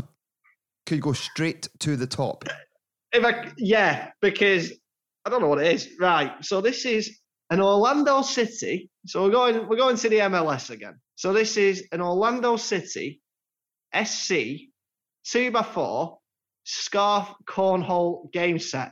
Now, I think I recognise all of those words. Just not. But I have no idea. Yeah, it's still the Eric Morecambe thing. Playing all the right notes, but not necessarily in the right order. I know all of those words, but in this sort of put together and in this context and with this product, I have no idea what that means. Right, I'll have a quick Google of it now. I'll tell you what a cornhole game is. Cornhole is a lawn game in which players take turns throwing basically bean bags of corn kernels at a raised platform with a hole in the far end. It's a game basically you may get at school. It's basically a big kind of board on a slant, and you try and throw bean bags into it, basically. We used to do that against the wall with 5p's. That was pitchy, was it not? Pitchy, yeah. That's what that is, basically. What's the description? How does that read? Right. You've worked hard all week, and this is great. You've worked indeed I have, Orlando City. Picture the scene. Well, basically, what I've deduced has happened there is Orlando City's marketing department, or Nanny, who plays for them. Anyway, so basically what's been happening is someone at Orlando City, possibly Nanny, has been listening to listening to this podcast and really taking heed of my sort of rambling bits at the end of this section, because you've worked hard all week. Sounds like something I'd start it off with. I would. Right, here we go. I'm going to get around to it. Right, you've worked hard all week and have been looking to the next big Orlando City SC. Right, SC obviously means soccer club. Oh. Match! Exclamation mark. So the next big Orlando City SC match. Make sure you and your crew are ready for a fun-filled tailgate by adding this Orlando City SC 2x4 scarf version cornhole ball set to your collection of pre-match paraphernalia. This set comes, I'm going to get to the end of it. This set comes with 8 bags and 2 cornhole boards that both feature a noticeably smooth finish, because that's really, really important, and high quality Orlando City SC graphics printed at the top of each board. Right, so the graphics that they're talking about is basically like it's a scarf. Okay, that's the scarf element of it. Okay, get that. That's fine. Right, I've sort of got to grips with what it is now, so we can delve into it. First, I'm going to go to the description, the bit where tailgating. Now, I think most people out there know what tailgating is. So I didn't know they did it in sort of football. No, I didn't know either. But people have seen it at the NFL and the baseball and all that. Basically, they turn up to the car park and the barbecues come out, the cans come out, all that before the game. It's basically a bit of a party in the car park. Yeah. So it actually looks quite good fun. I'm trying to think, if we put it in our terms, it's like going to the pub before the game. If one of us whipped out some sort of beanbag game at the Dogger before a game, never be welcome back. No. Membership cards would be cut in half, sort of before I've even got to the end of the market to throw it. So there is a bit of a function to it, but I think they're selling it to the wrong crowd, if I'm being honest. This is maybe something like kids would put in the back garden. A kids' game. If you're having a family barbecue, keep the kids entertained, set them up and they can throw beanbags into a hole. Yeah, it's not for, after you've had 8 bottles of whatever absolute guff American lager they're drinking. In a car park outside Yankee Stadium. Well, I don't know, obviously Orlando City don't play at Yankee Stadium, but wherever Orlando City play. So I think they're selling to the wrong audience. what I will say for it, right? The fact that it comes in a pair, you got the two cornhole. That Two just sounds a wee cornhole bit. balls. That sounds a wee bit dirty, doesn't it? Sounds a wee bit. Cornhole. Yeah. I mean, once you've greased up the cornhole. Oh, dearie me. Right. Oh. Come on, Danny. Right. We're trying to get through this week without any blue comedy, and I'm going to fail spectacularly. So it comes in a pair. So it's good. If it was like, because you can get a couple of teams going or something. All right, then. It's end-to-end stuff, is what it is. It really is. I'll be honest with you, it is also a little bit pointless because the same thing can be achieved by going to what they have, a Walmart or Target or Cloud9 if you watch Superstore. Do watch And Superstore. buying Superstore's good. Yeah. Buying like some little hoops and some beanbags. So basically, I reckon what's happened here is a company has came to them with this, and they're trying to like, how can we make this a product for the club? Yeah. I'm also sure this seems to be an actual thing, this cornhole game. Right. So I think I'd imagine you could get a very reasonably priced sort of decent cornhole set from somewhere. But that reasonably priced decent cornhole set is not coming from Orlando City Soccer Club. This is the holy grail of pricing here, isn't it? We thought the Melbourne City FC beer pong table was a bit on the pricey side. And it was. We were correct. But I got to tell you, Orlando City Soccer Club 2x4 scarf cornhole game set can be yours on sale at with a sale price of $255.99 for 8 beanbags and a couple of 2x4s with a hole in it. Regular price, $319.99. That is absolutely outrageous. I'm stunned. It's not often I'm speechless, as everyone knows. It's bad. Christ on a bike. That is absolutely outrageous. It's the most expensive item for the least amount I've found. VFM, Sam. VFM. Value for money. It's what we look for in life. And this, Orlando City's not providing it. And I've gone right off nanny because of this. I've not. But I've just gone into Amazon and I can buy a cornhole set with 8 beanbags for £19.16. Orlando City, you have brought shame. You have brought shame to them all. To Universal Studios, to Magic Kingdom. I will not be going on Space Mountain again. Because of you. So Magic Johnson will be turning in his big comfy chair because he's not dead, is he? No. I think that's the first celebrity we've ever mentioned that's not dead. It's a reverse doggers there because normally what we do is we talk about a celebrity and then realise they're dead. But then you've just talked about a celebrity thinking he was dead and then realised they're alive. Unbelievable. Well, we are going up in the world. Reverse Miller. We're trying to bring some positivity to the podcast this week. If you've ever seen overexpensive garden games, Danny will give you some examples of such items. Here's what to look out for. Let's rap. Let's talk. I need you to come to me when you see overpriced garden games. You might not find them that overpriced, but I got to tell you, there will be overpriced garden games out there.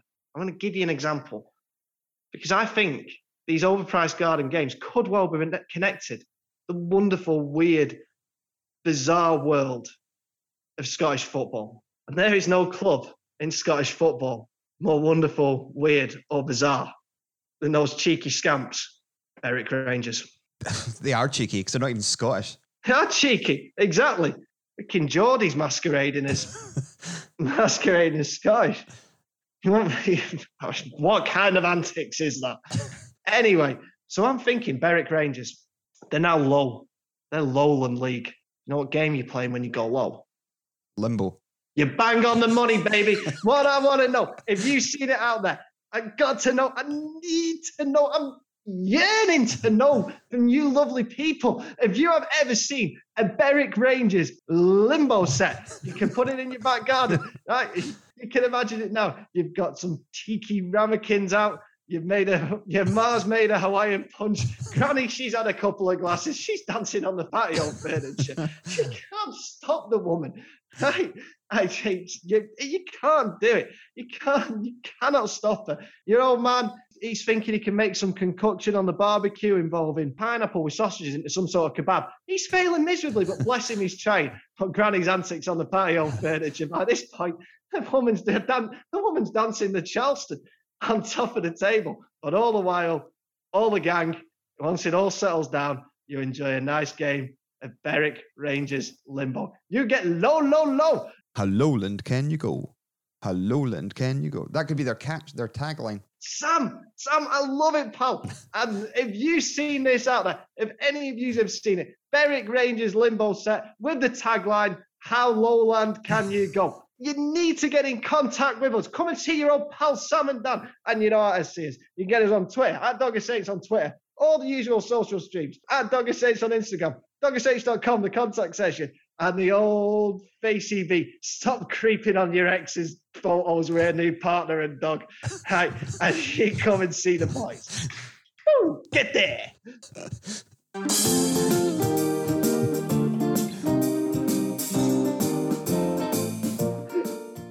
Well, that painted quite a vivid image of your family life and things you get up to on Facebook. No, my grandparents are dead.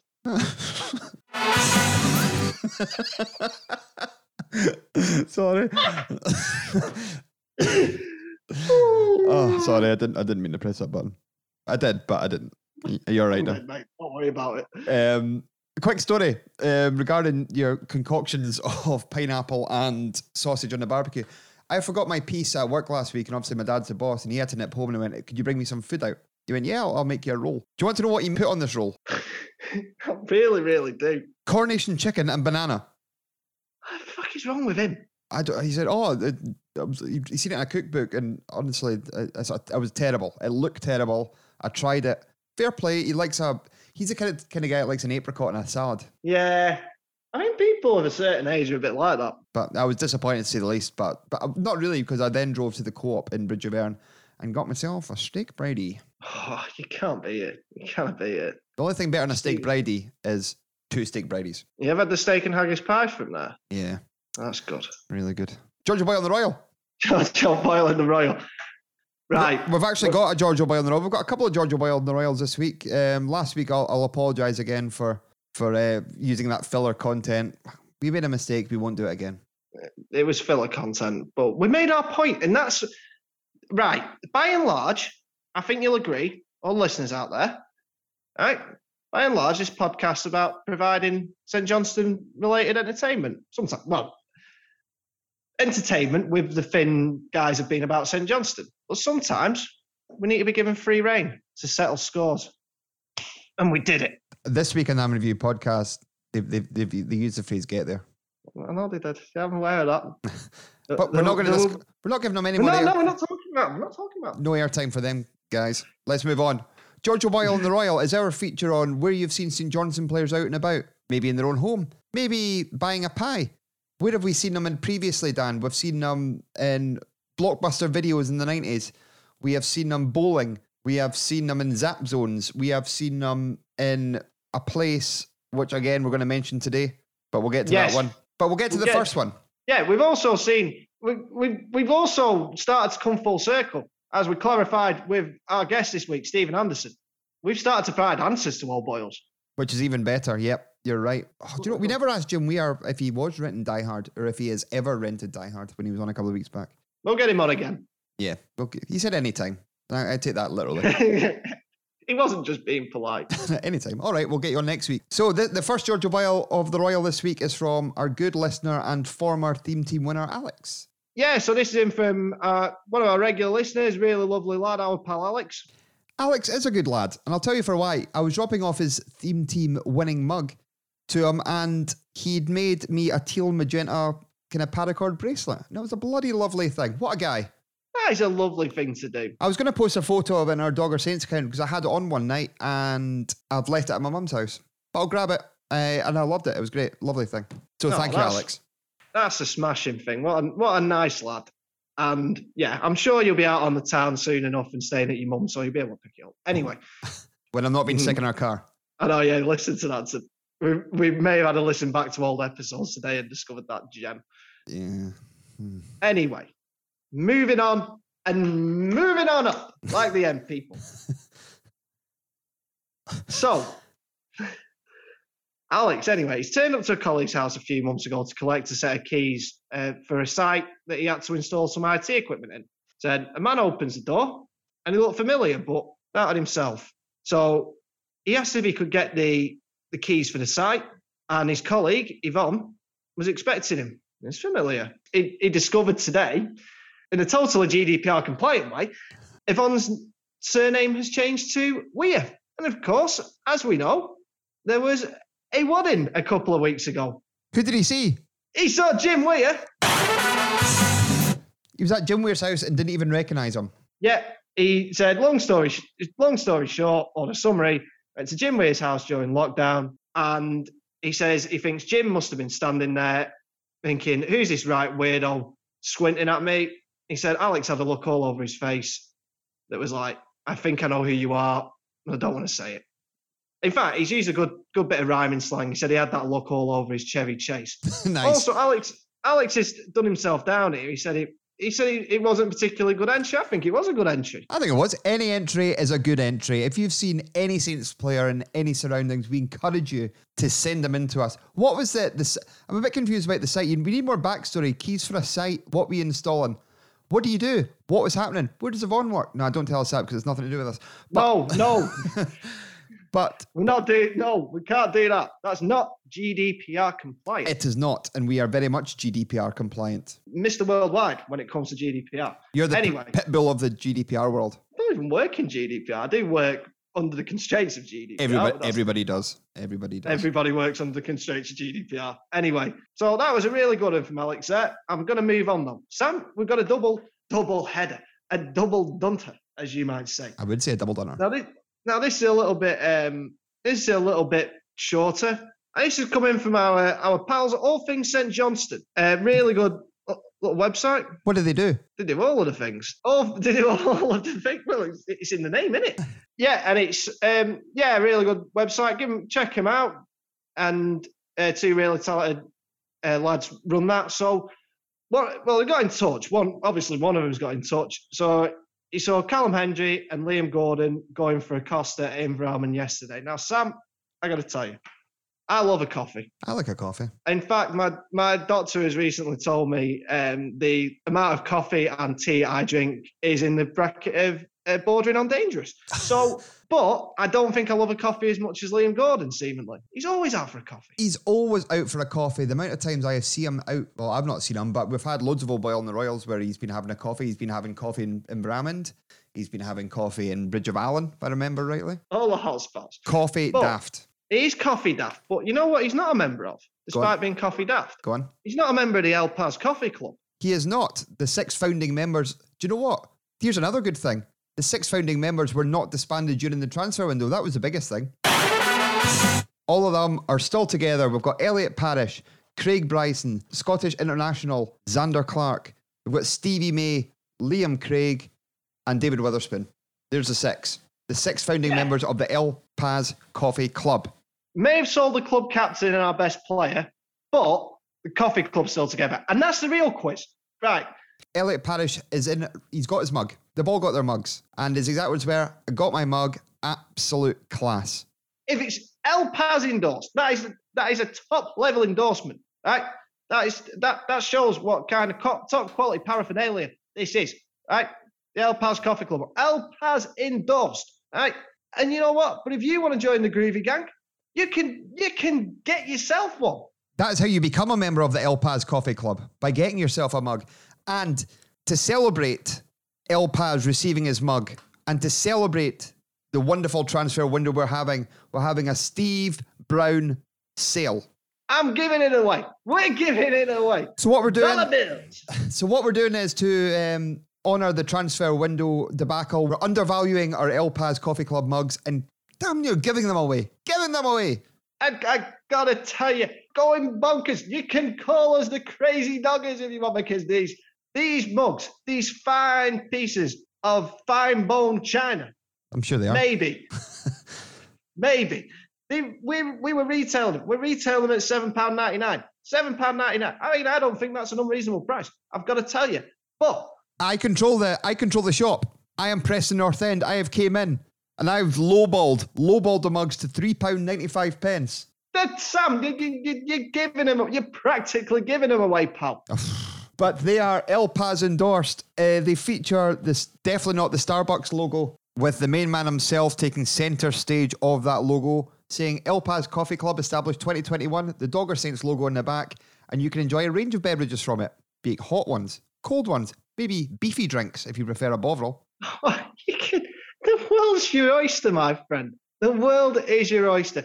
It doesn't even have to have a hot drink in it or a cold drink, any drink. It doesn't even have to be a drink. I've seen people use them as pen holders.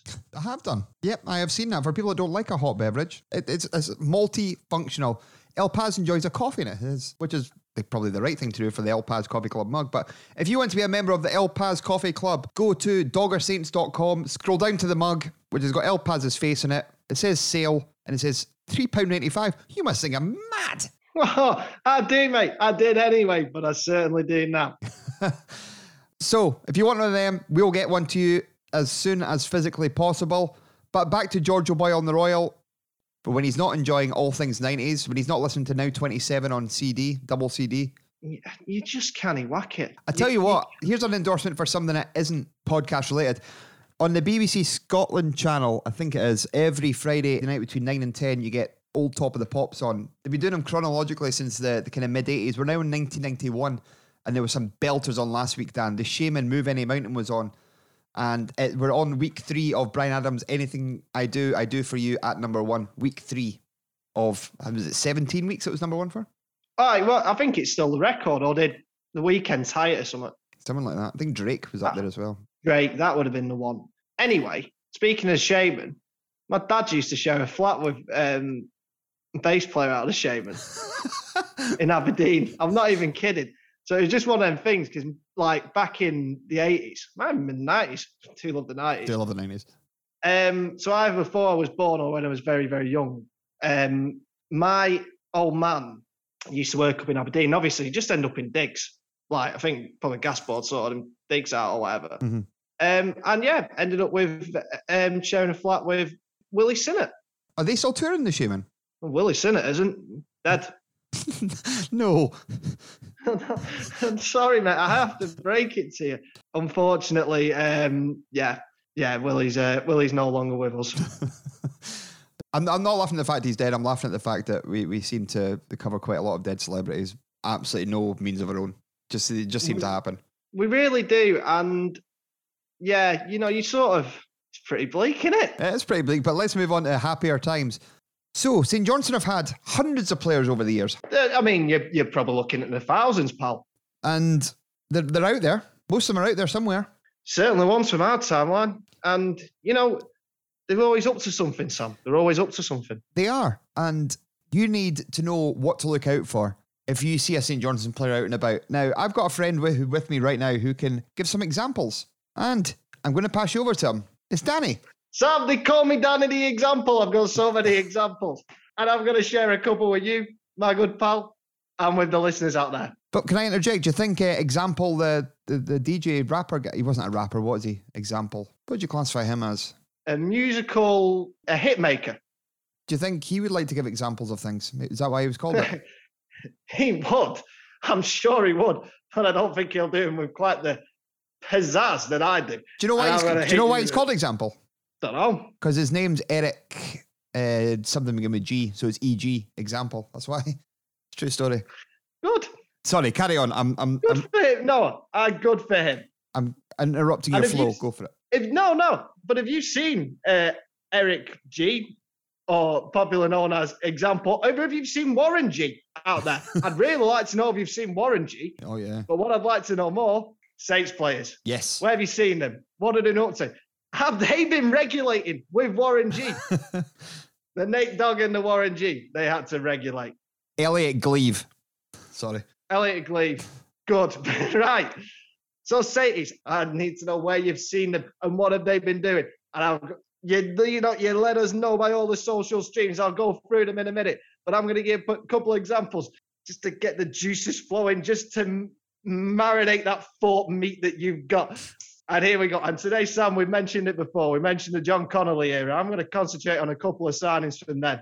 But the other thing we've mentioned, Sam. Go on. Beverages. Yes. What beverage you can drink out of your El Pals Coffee Club mug? Yeah. Now I'm going to give you a couple of examples from the John Connolly era. So, if you've seen £1 Million Man about 25 years ago, Paul Bernard turfed up for Saints late in his career. Now staycations are all the rage, Sam. They're all the rage. Scotland, we got some beautiful spots for a sort of, what do you call it, a staycation, but a holiday in the country where you live. Western Isles, I'm thinking the beautiful scenery, beautiful beaches, a beautiful rugged coastline. And you can think about it. You can think about the sort of great scenery. And what would be an appropriate beverage for that? You've got it, the national drink, Buckfast. If you've seen Paul Bernard walking along a beach on the Western Isles, sipping out of a quarter bottle of Buckfast out of that wee pocket of his, you let me know. I think he's doing it. I think a few of you might be able to spot him. So you come and let the boys know. Other one, friend of the show, Kieran McInespy, came back under John Connolly for his second spell at the club. Now, Kieran, I think he's a man who enjoys the good life. I think he enjoys all the beauty spots of Europe, the south of France, the Balearics, Falaraki. And if you seen him in any of those hot spots, if you sit him there drinking a pina colada and getting caught in some unseasonable rain, I think it's happening to old Kieran Mac. And you let us know. And you know how to let us know? All the usual social streams. Dogger Saints on Instagram. Dogger Saints on the Twitter. DoggerSaints.com, the contact section. And the old FaceCB. You stop looking at those memes you're Marge sharing. You let the boys know. And we'll get you on air. Get there! Nice. Do you know what my auntie Liz always does? Is shares these missing dogs that go missing in America. Shared Perth. You're like, what? Classic. Oh, bless him. Yeah. Go.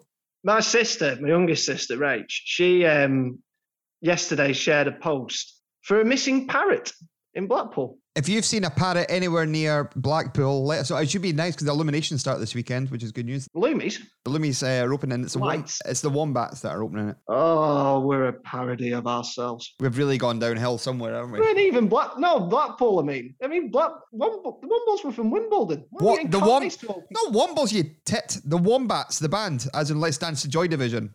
Oh, that's pretty good, actually, yeah. The Wombles. I thought you said the Wombles. The Wombats. But anyway, shall we move on? I think we better add. I think so. Let's move on. Let's go to our busiest feature of the episode, as per it's Theme Team. It's time for Theme Team. It's time for Theme Team with Sam Dan, yeah. It's time for Theme Team. It's time for Theme Team with Sam Dan, oh yeah. We didn't think we'd have a lot to talk about, so we put out a fairly generic one to kind of use as filler. But it turns out it's been the busiest episode ever. Yeah, we're gonna do well to keep this down to our usual sort of timings, which is already pretty long, but we will go. But well done to absolutely everybody that sent in one of our Theme Team suggestions on the basis of food this week. There's some brilliant answers here. I can't read them all out because there's so many, so I've handpicked the best ones. And then what we'll do is at the end, we'll go away and then we'll post our 3 or 4 favourites for you to pick. Well done last week again to SGFC fans who have once again won. Yeah, 2 weeks running with Chris Ewelimination. He's not getting 2 mugs, he's getting 1, and I'll give him a 90s tote bag. I think that's fair. I tell you what, I don't see what more you could want. Nah, he's done well. So do you want to hear today's list? It's long. Sit back and enjoy the food ride.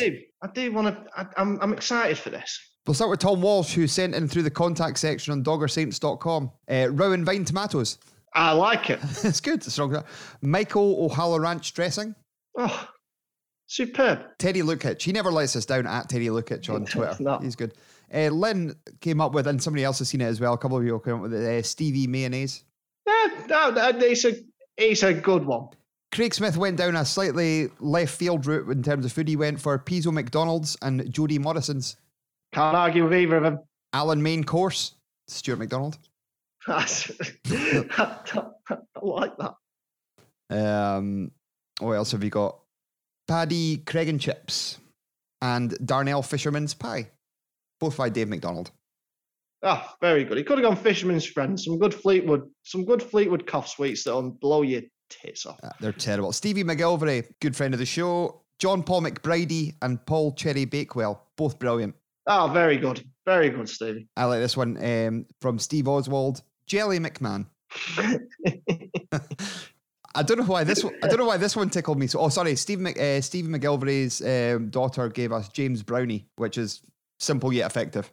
That is really good. It is good. We've got this one I really liked. I don't know why, from Call on Twitter. Flan Sandaza. Brilliant. Andy Burns came out with a couple of belters this week. Hagen Dazovic. Excellent. Boil in the bag rice. Very good. I've seen a couple of them ones. They were excellent. I like it from Scott Robertson. Goran Skranic. Excellent. Yeah, good work. Alex, again, he popped up in the show a couple of times. His daughter gave us one, which was a double dunter. We like a double dunter. We do like a double dunter. Macaroni cheese. Brilliant. Well done. That's tremendous. I actually seen another one from Blair Kaler on Twitter. It was macaroni D's, which is all three. There's value for money in that one. There is more bang for your buck, baby, in your words. Get there. The good words, mate. The good words. I can't deny it. SGFC fans who surely can't win for a third time, but it's not up to us. Sergi Baltacos, Jordan North Cottage Pie. Oh, no, that's so good. Derek Ryer Danish Pastry. Grant Murray's Pies. He's got to win again. That's a very good chance. Let's go back to the list. We have got Stevie Mass Greyfish. That's really good. Andy Gannon. Andy. The man.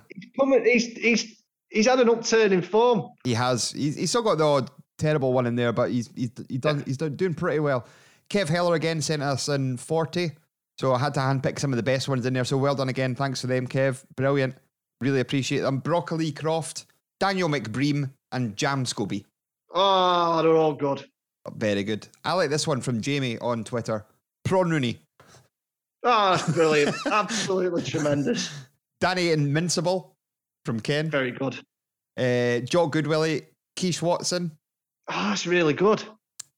Mushy Pizzo from Chris McLaughlin. And the last one on the list, Sloppy Joe Shaughnessy.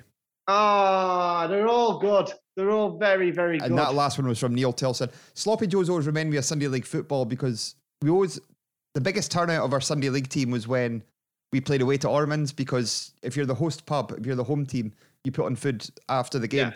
And Ormonds put on like a big vat of mince and just buttered rolls. So basically everybody had Sloppy Joes. That's what you want after football. Absolutely tremendous effort. So yeah, brilliant. We'll pick 3 or 4 out of that list. Every single one of them is belters. Every single person that sent something in, brilliant. There was also about 19 Murray pies or Murray's pies for Murray Davidson as well. So well done to absolutely everybody. We absolutely love them. An absolute fine selection. Richard Sutherland as well, shout out, who contributes every week. A brilliant selection. It'll be difficult, very difficult to pick a winner out of that lot. Extremely difficult. So once again, we're bottling it. Yeah, we're going to put it to you guys, but again, we'll pick some through the week and let you know. But it's time to move on, I feel. Oh, we need a topic. We need a topic for next week.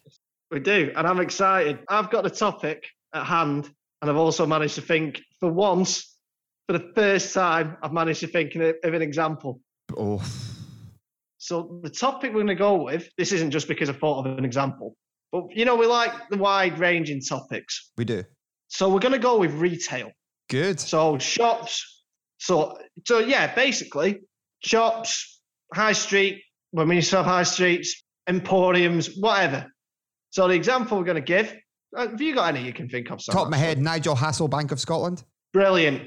I've got James Dunnell Mill. Oh, that is good. Well done, you. Well done. You've finally you've cracked it. There we go. And just like that, I'm back in the game. We will put a post out on Tuesday. I actually forgot. I only went out on Thursday this last week. So get your entrance into us in the world of retail and St. Johnstone players. Stramash together. What could it? Good word, Stramash. What a word. Yeah. Let us know. But let's move on to bloody another feature. Feature Rich. Coming out of our ears. Alphabet there. Alphabet. Alphabet there. Alphabet. Alphabet. The letter H in our big massive A to Z of St Johnstone. We've had Aggies on the list. Brown family. Thank God they went in then. I'm glad we did that a few weeks ago. Cup double. That was good. What was D? Davidson. SS or Kaiserspor. Fear.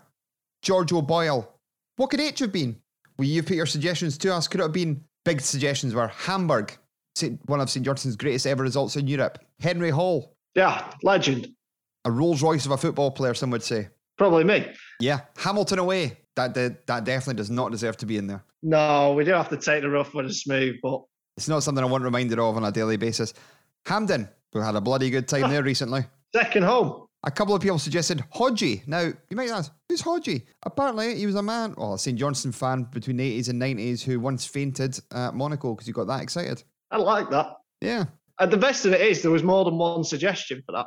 There was, which is so a great shout out for them. But by the time we posted it up, it was after the transfer split. So there was also half price, ham-fisted.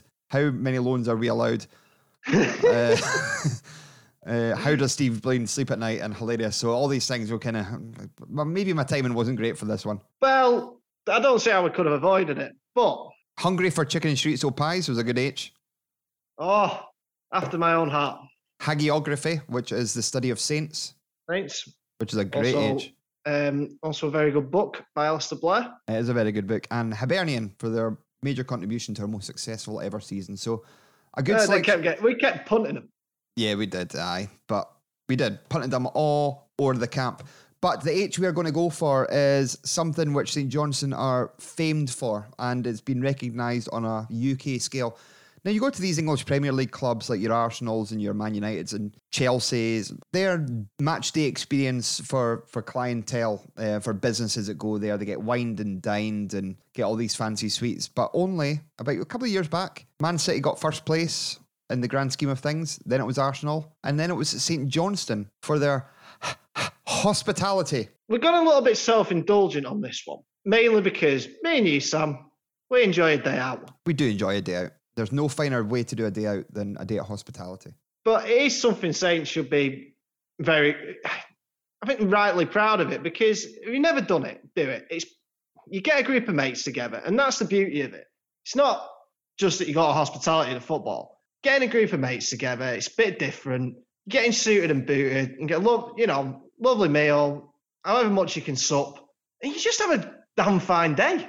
You do. It's something special, and the players come down and speak to you. Last time we were there, Richie Foster came down and spoke to us, and then he moved to the other side of the table because one of my mates' drunk uncles was pestering him slightly, so he kind of hightailed it pretty quickly. But the hospitality, mate, Dermot, if you've not done it, is brilliant. It's legendary, and it's great value for what you get.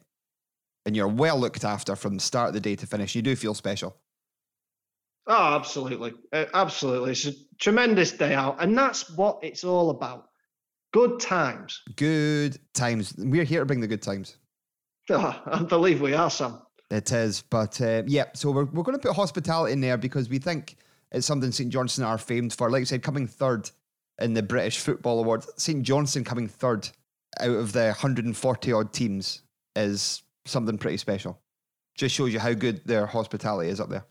And also this week, there's been factions developing among Saints fans.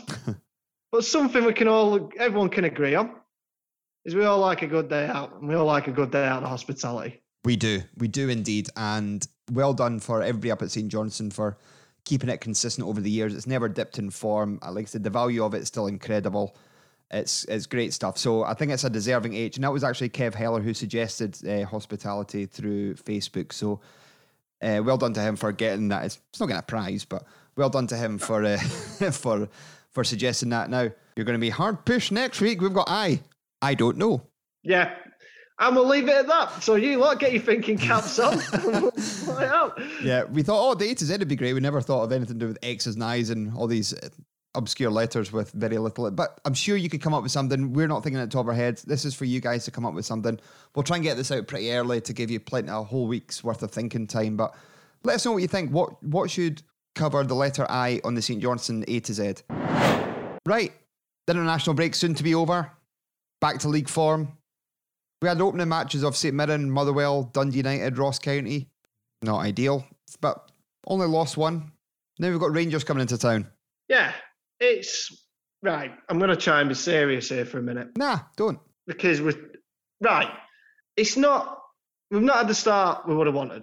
We never did. Last season, we won 4 out of our first 17 games. Let's be honest. Yeah, I know. But we would have liked more, a lot more than what we've got out of the first sort of 12 points available, particularly with the run of games we've got coming up. And it starts with the toughest there is at the minute. There's no two ways about it. The best side in the league by, I'd still say, a fair old distance. Yeah. So, yeah, with what's going to be a new look side, I'm struggling to try and be positive here. Do you think he will put in any of the new boys, or do you think he'll go with like Craig and Davidson in midfield, maybe Miller at the back to keep it pretty much the same as without throwing too many of the new guys in, maybe introduce them slightly?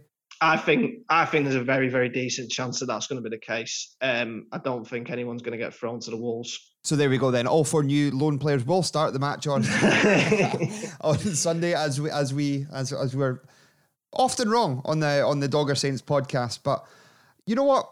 They went to Tannadice and lost. We've not played badly. It's the same as last season. We're playing a couple of maybe done better, but we've had a 2-week break, which they've not had since. I don't think they had a day off in August. Yeah, that's what I was going to say. That is the caveat we've been making for weeks is the fact that we've been playing Thursday, Sunday. It catches up with you, and particularly for lads that maybe aren't used to that volume of games. And indeed, a manager who's not used to that volume of games and is learning how to manage his squad. I genuinely believe we'll see a massive difference in sort of not just the physical fitness, but the mental sort of freshness. Yeah. Because it does take it out of you. It will have taken it out of them mentally. So I think we'll see a lot of fresher side. And, Rangers it's going to be difficult, but I don't remember a game against them last season where we played badly at all. No. We've got to go in with a plan. It'll be the same plan as last time. We've got to try and stifle them. What they've got, because chances, we've not been creating many chances as it is. And there's going to be no Middleton. So chances are going to be at a premium. Chances have been at a premium anyway, even more so against Rangers. So when we do get that opportunity, because it will come along, there will be 1 or 2 opportunities that come along. We've got to take them. But I hope it's really not a bad game, because we've got a wedding on the Friday night. So we're going to turn up there at 12:30 or 12 o'clock. Pretty rough. And then potentially we're going through to transmit straight after. So it could be a ropey couple of days. Oh, it's going to be, I'm not looking forward to that Sunday. There's a vacant armband. There is a vacant armband, you're right. Now, I've seen a lot of, I don't think it's necessarily cut and dry how to get this. I've whittled this down to 5 candidates. I think really it's going to work itself out to. Right, the candidates I've got. El Paz, Reece Devine. Charlie Gilmore. Jordan Northcott and Sam Denham. And what a fine selection you got to pick from there. No, I've whittled it down to 5, and for different reasons. And really, it's going to come down to 2. I think you've got 3 senior players there, all of whom, in their own way, would make a very good club captain. Who's the 3 go? Liam Craig. Yep. There's Murray Davidson. The other senior player, I'm going to have to clarify this because he doesn't strike you as an obvious captain, but Spoonie. Liam Craig is probably the obvious one. Yeah. All things being equal, he's probably the obvious sort of candidate, but he doesn't play every week. Not that necessarily makes a difference at present, but it just depends how they want to go with it. Murray Davidson, you probably see him and Liam alternating a little bit. Obviously Murray has his own ways about him, but I don't see how he won't be a decent captain. The wild card I had as an influential voice in the dressing room, sort of a senior player now, but also one with a long way to go, a long-term one, is Xander. I don't like goalkeepers as captains. Yeah, I was thinking Xander. So basically we've whittled it down to 2 here, inadvertently. Liam Craig, and when he's not playing, right, we agree Liam Craig should be captain, but if he's not playing, Liam Gordon or Spoonie? Now, I would want my club captain to be playing every week anyway. I'd keep Liam Craig as vice captain. It's not a bad way of going, saying Liam's club captain and then you've got a vice captain who's a team captain, you could say. Spinney? I quite like having a central player, either one of centre halves or a centre midfielder as captain. Liam Gordon's the loudest lad on the pitch. Yeah. But as you say, he already, even though Jason Kerr was captain, and a very, very good captain, I might add, in his own way, Liam was really the leader of the pack at the back. Liam Gordon, sorry. He was really the leader of the pack. He was a talker. He was the one, as a central defender. Still is. Still is, yeah. Absolutely still is. And that's going to become even more important. Spoonie is a model professional. He's not a loud lad, but I think he has different qualities as a captain. He's got the respect. He's got the respect of the dressing room. He has got the respect of the dressing room. I don't know who I'd give it to. So Spoonie's also been vice captain briefly before, I think. Yeah. In all but name, I think. No, he's been captain. He has captained the game, as has Liam Gordon. They both captained at some point. Yeah, Liam Gordon captained at Parkhead last year, didn't he? Mm-hmm. It depends how Callum sees fit. He's the one who's going to make the decision. I think long term, if you're looking long term, and because Jason Kerr, you think about it, maybe actually he got given, somebody right, given the armband. Maybe there was a bit of kidology there that he wanted to maybe fend off some bids or whatever, or keep him sweet. But he obviously got the armband at a really young age. Yeah. And it was a very forward-thinking move. Liam Gordon's a little bit older. Spoonie's a couple of years older still. I don't know how you play this. So maybe you're onto something. Liam Craig would be club captain and then someone else. So the runners and rider, you reckon Xander, Gordon, Spoonie, Craig, Davidson. And I'll pass. Obviously. We'll put it to a vote like everything else. And we've got another vote coming up in our last feature. A new feature. The month of August has come and gone. And it's had its ups and its middles. A couple of downs. But what we need to know is who has been your player of the month, or AKA top dogger. Good name. Yes. This is what we want to know. We're going to put it to a vote. This is something we've been discussing for quite a while. We're going to put it into practice now. The Dogger Saints podcast player of the month, or top dogger. Top dogger who will win a trophy. We have got them. We have got the silver plated stainless steel Dogger Saints dog bowl. Done a lot of stupid things in the 29 episodes since we started this podcast. This might be the most stupid thing we've done. Not giving a player of the month award out, but giving them a dog bowl as a trophy. But it's engraved. I say engraved, it's written with a Sharpie. It's a nice looking thing. You get what's it. When Murray Davidson wins it, he's got his Scotland cap, he's got his medals, and then a freaking dog bowl. Top dogger of the month, I think you'll find. Top dogger. Who's the runners and riders for this? Right. So we both put a suggestion forward. You want to put two? I'm just going to put one forward. Go for your one. Xander Clark. He was going to be one. He was one of my ones, but it's all right. Xander Clark, go on. Put your case forward for Xander Clark being top dogger of the month. I think this has been I know he broke the record for clean sheets. I think this has been the finest spell of form Xander Clark has had. It's resulted in him being given a Scotland call-up. But even if he hadn't got that, I think I'm just noticing improvements in the lad's game week in, week out. He's always been a fantastic shot stopper, always. And I know it's daft because every goalkeeper should be a really good shot stopper, but he has always pulled off absolutely fantastic saves. And he's continued to do that, probably at a higher rate than he was before it, even. But his command of his box has been a marked improvement. He's sort of punching and catching at the sort of appropriate times. I think his decision-making in that regard has been tremendous. I think his distribution's improved. And I think one of the big reasons we were still in either of those European ties going into the second leg was because of Xander Clark's performances in the first leg of each of those ties. And I think he's been superb in the league as well. Yeah, he has done. And he deservedly, as a front runner to be top dogger. I could have put in three. We'll pick one each. I was thinking Chris Kane for his goals against Galatasaray and Lask, how important they were in our European campaign. I also want to put in Murray Davidson for his both performances against Lask, home and away. He was everywhere. But I'm going to plump with a man who has recently left the club. That's going to be nice when Preston get a dog bowl sent through the post. Ali McCann. It was my choice for top dogger of the month. He's been outstanding. Simple as that. I've got nothing else to say. He's been Every single game he has played, he has looked the part. Apart from Ross County in the first game of the season, where he missed a penalty, and I thought a couple of slack passes. But other than that, I thought he was superb against Galatasaray. Picked Galatasaray away, especially. Actually, and home, and Lask away, and Lask home. And honestly, he's been brilliant. I'm wholeheartedly agree with you there, Sam. And he's going to be such a tremendous loss. But Delano's performance is why he was a man in much demand. Indeed, yes. And I'll just hope when we go to the vote that his move away hasn't soured his reputation with Saints, and he gets a fair crack of the whip for the top dogger trophy for the month of August. Right, and before we go, we've got a new kind of half feature. We call it, basically it's the Dogger Saints notice board. Just came up with that there and then. Think it works. I like it. If you've got anything that you want to announce, if you've got any charity events, or if you've got anything you want to plug, let us know, and we will give it a wee shout. Even happy birthdays. We're more than willing to say happy birthday to somebody. Oh, and we'll do it with razzmatazz, avec les bells and whistles.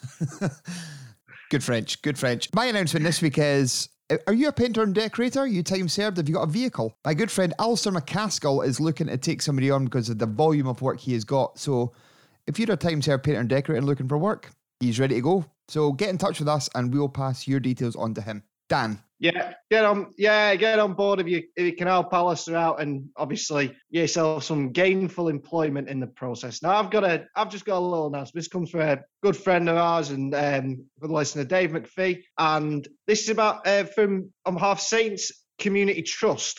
So this is something they're running at the minute, the Saints Community Trust, and it's called Saints Times Past. So this is the message. Are you a lifelong Saints fan? Yes. Have you followed? Thanks, Sam. So you're in, apart from the next bit. Have you followed St Johnstone through the 1950s, 60s, 70s, and 80s? No.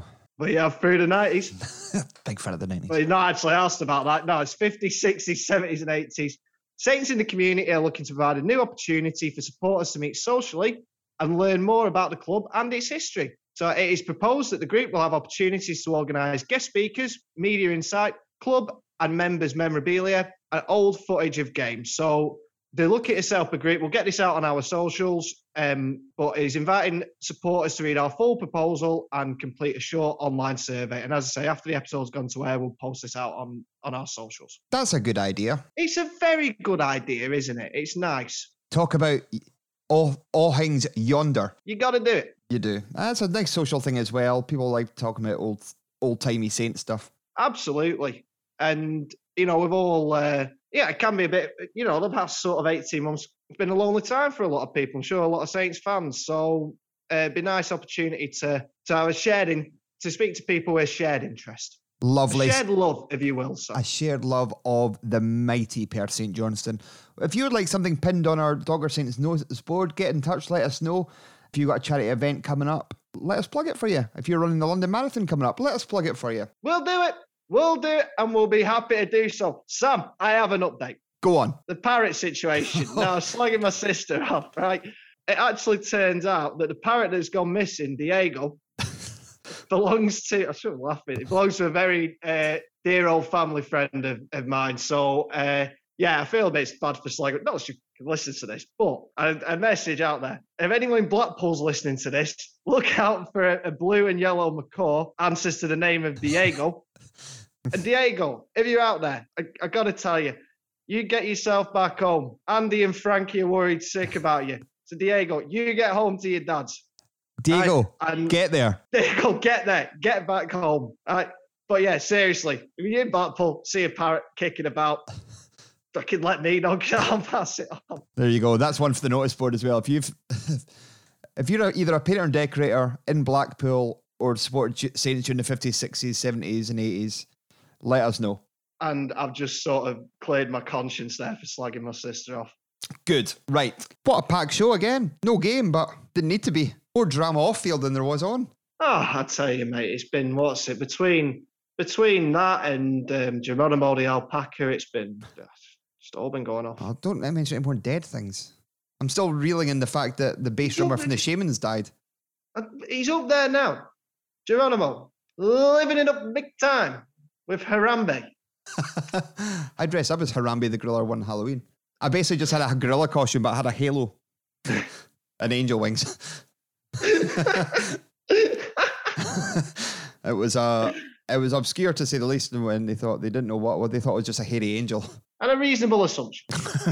But we've come to the end of another episode. It's been packed. Stephen Anderson, what a guy. We have to thank him. We have to thank our subscribers who are joining up daily to get our first glimpse of our interviews before they go to air. You're not just signing up for that, you're signing up to help us out as well. Like I say, all the money that goes into the pot goes to help buy dog bowls that we can give to football players.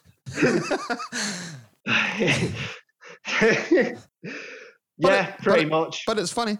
Yeah, it keeps it, like I said, I've said a million times, it keeps the lights on, it pays for all the equipment, and we do this. We get feedback as well off you, and we try to take it on board. Hopefully you've spotted some improvements over the weeks, and we're going to put a questionnaire out to everybody we've got their email address, and you've agreed for data capture or whatever. But GDPR compliant, and that's what we are. But we're going to send out... I will then be selling it on for a tidy profit. Yeah. Cambridge Analytica. That's it. Have you had an accident? If you get any of them calls, it is us. Get it right round you. I'm joking. Right, what I'm going to do is I'm going to send an email out with a questionnaire about the podcast, features you like, features you don't, what we should talk more about, what we should talk less about. General content, because you're the guys that are listening. We'll get that. We have had some good feedback. Brian Martin messaged saying it's been great. Less of the English guy though, he said. Sounds like him. Yeah. If you could put on a more Aberdonian accent, would be handier. Oh, laddie. I'm presenting the Dougar Saints podcast. Wow. That was kind of more Western Isles, I would say, but it was all right. Or Jamaica, one of the two. Tell you about the time I took my ex-girlfriend on a Caribbean holiday. Jamaica? No, she came off her own accord.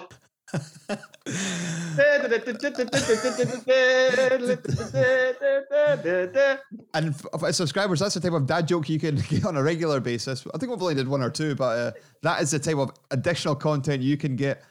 We also discussed this week people that want money for their wedding. How much is an adequate amount? I texted Adam earlier on and said, well, I said £200, but Danny talked me out of it. He's like, well, no, that's fine. Anyway, it's been an absolute pleasure for you guys listening again. Thanks very much. And we'll have another guest next week.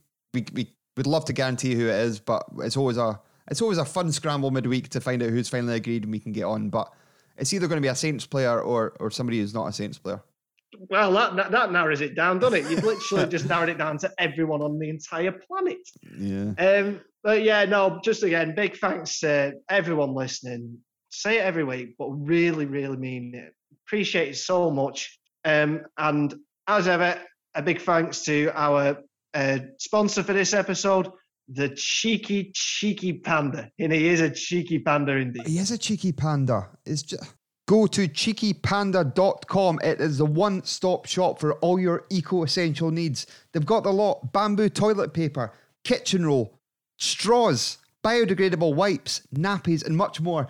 Whether you want to be a bit more sustainable, go plastic-free, or a little bit more cheeky, look no further than cheekypanda.com. Chris and Julie behind it. Chris is a Saints fan, so give him some support. And thanks to them for supporting us. Oh, and somebody also said in, why are they cutting down all the bamboo? What about the pandas? The type of bamboo they're chopping down, the pandas don't eat. It's a win-win-win. I can't see a downside, son. They have thought of absolutely everything. You can get it in Boots, Wholesale Market, Waitrose, Planet Organic. These are W.H. Smith, Superdrug, As Nature Intended. All of these places also online. They were number one on Amazon for a bloody long time. Unbelievable. What a success story. I'm so delighted they've chosen to help us out and support us. So help us, help them, and go visit cheekypanda.com. They've already saved over 8 tons of plastic because all their stuff's plastic free. They've donated £100,000 to the Earth, Ocean and People Initiative. Is there anything these guys can't do? If there isn't, I don't want to know about it. I think we should get them in on deadline day to organise transfers. I think Chris Forbes could be the man to do that. He got more than 1.2 million off Preston for Ali McCann. And on that bombshell, we will see you next week. Thank you and goodbye. Bye.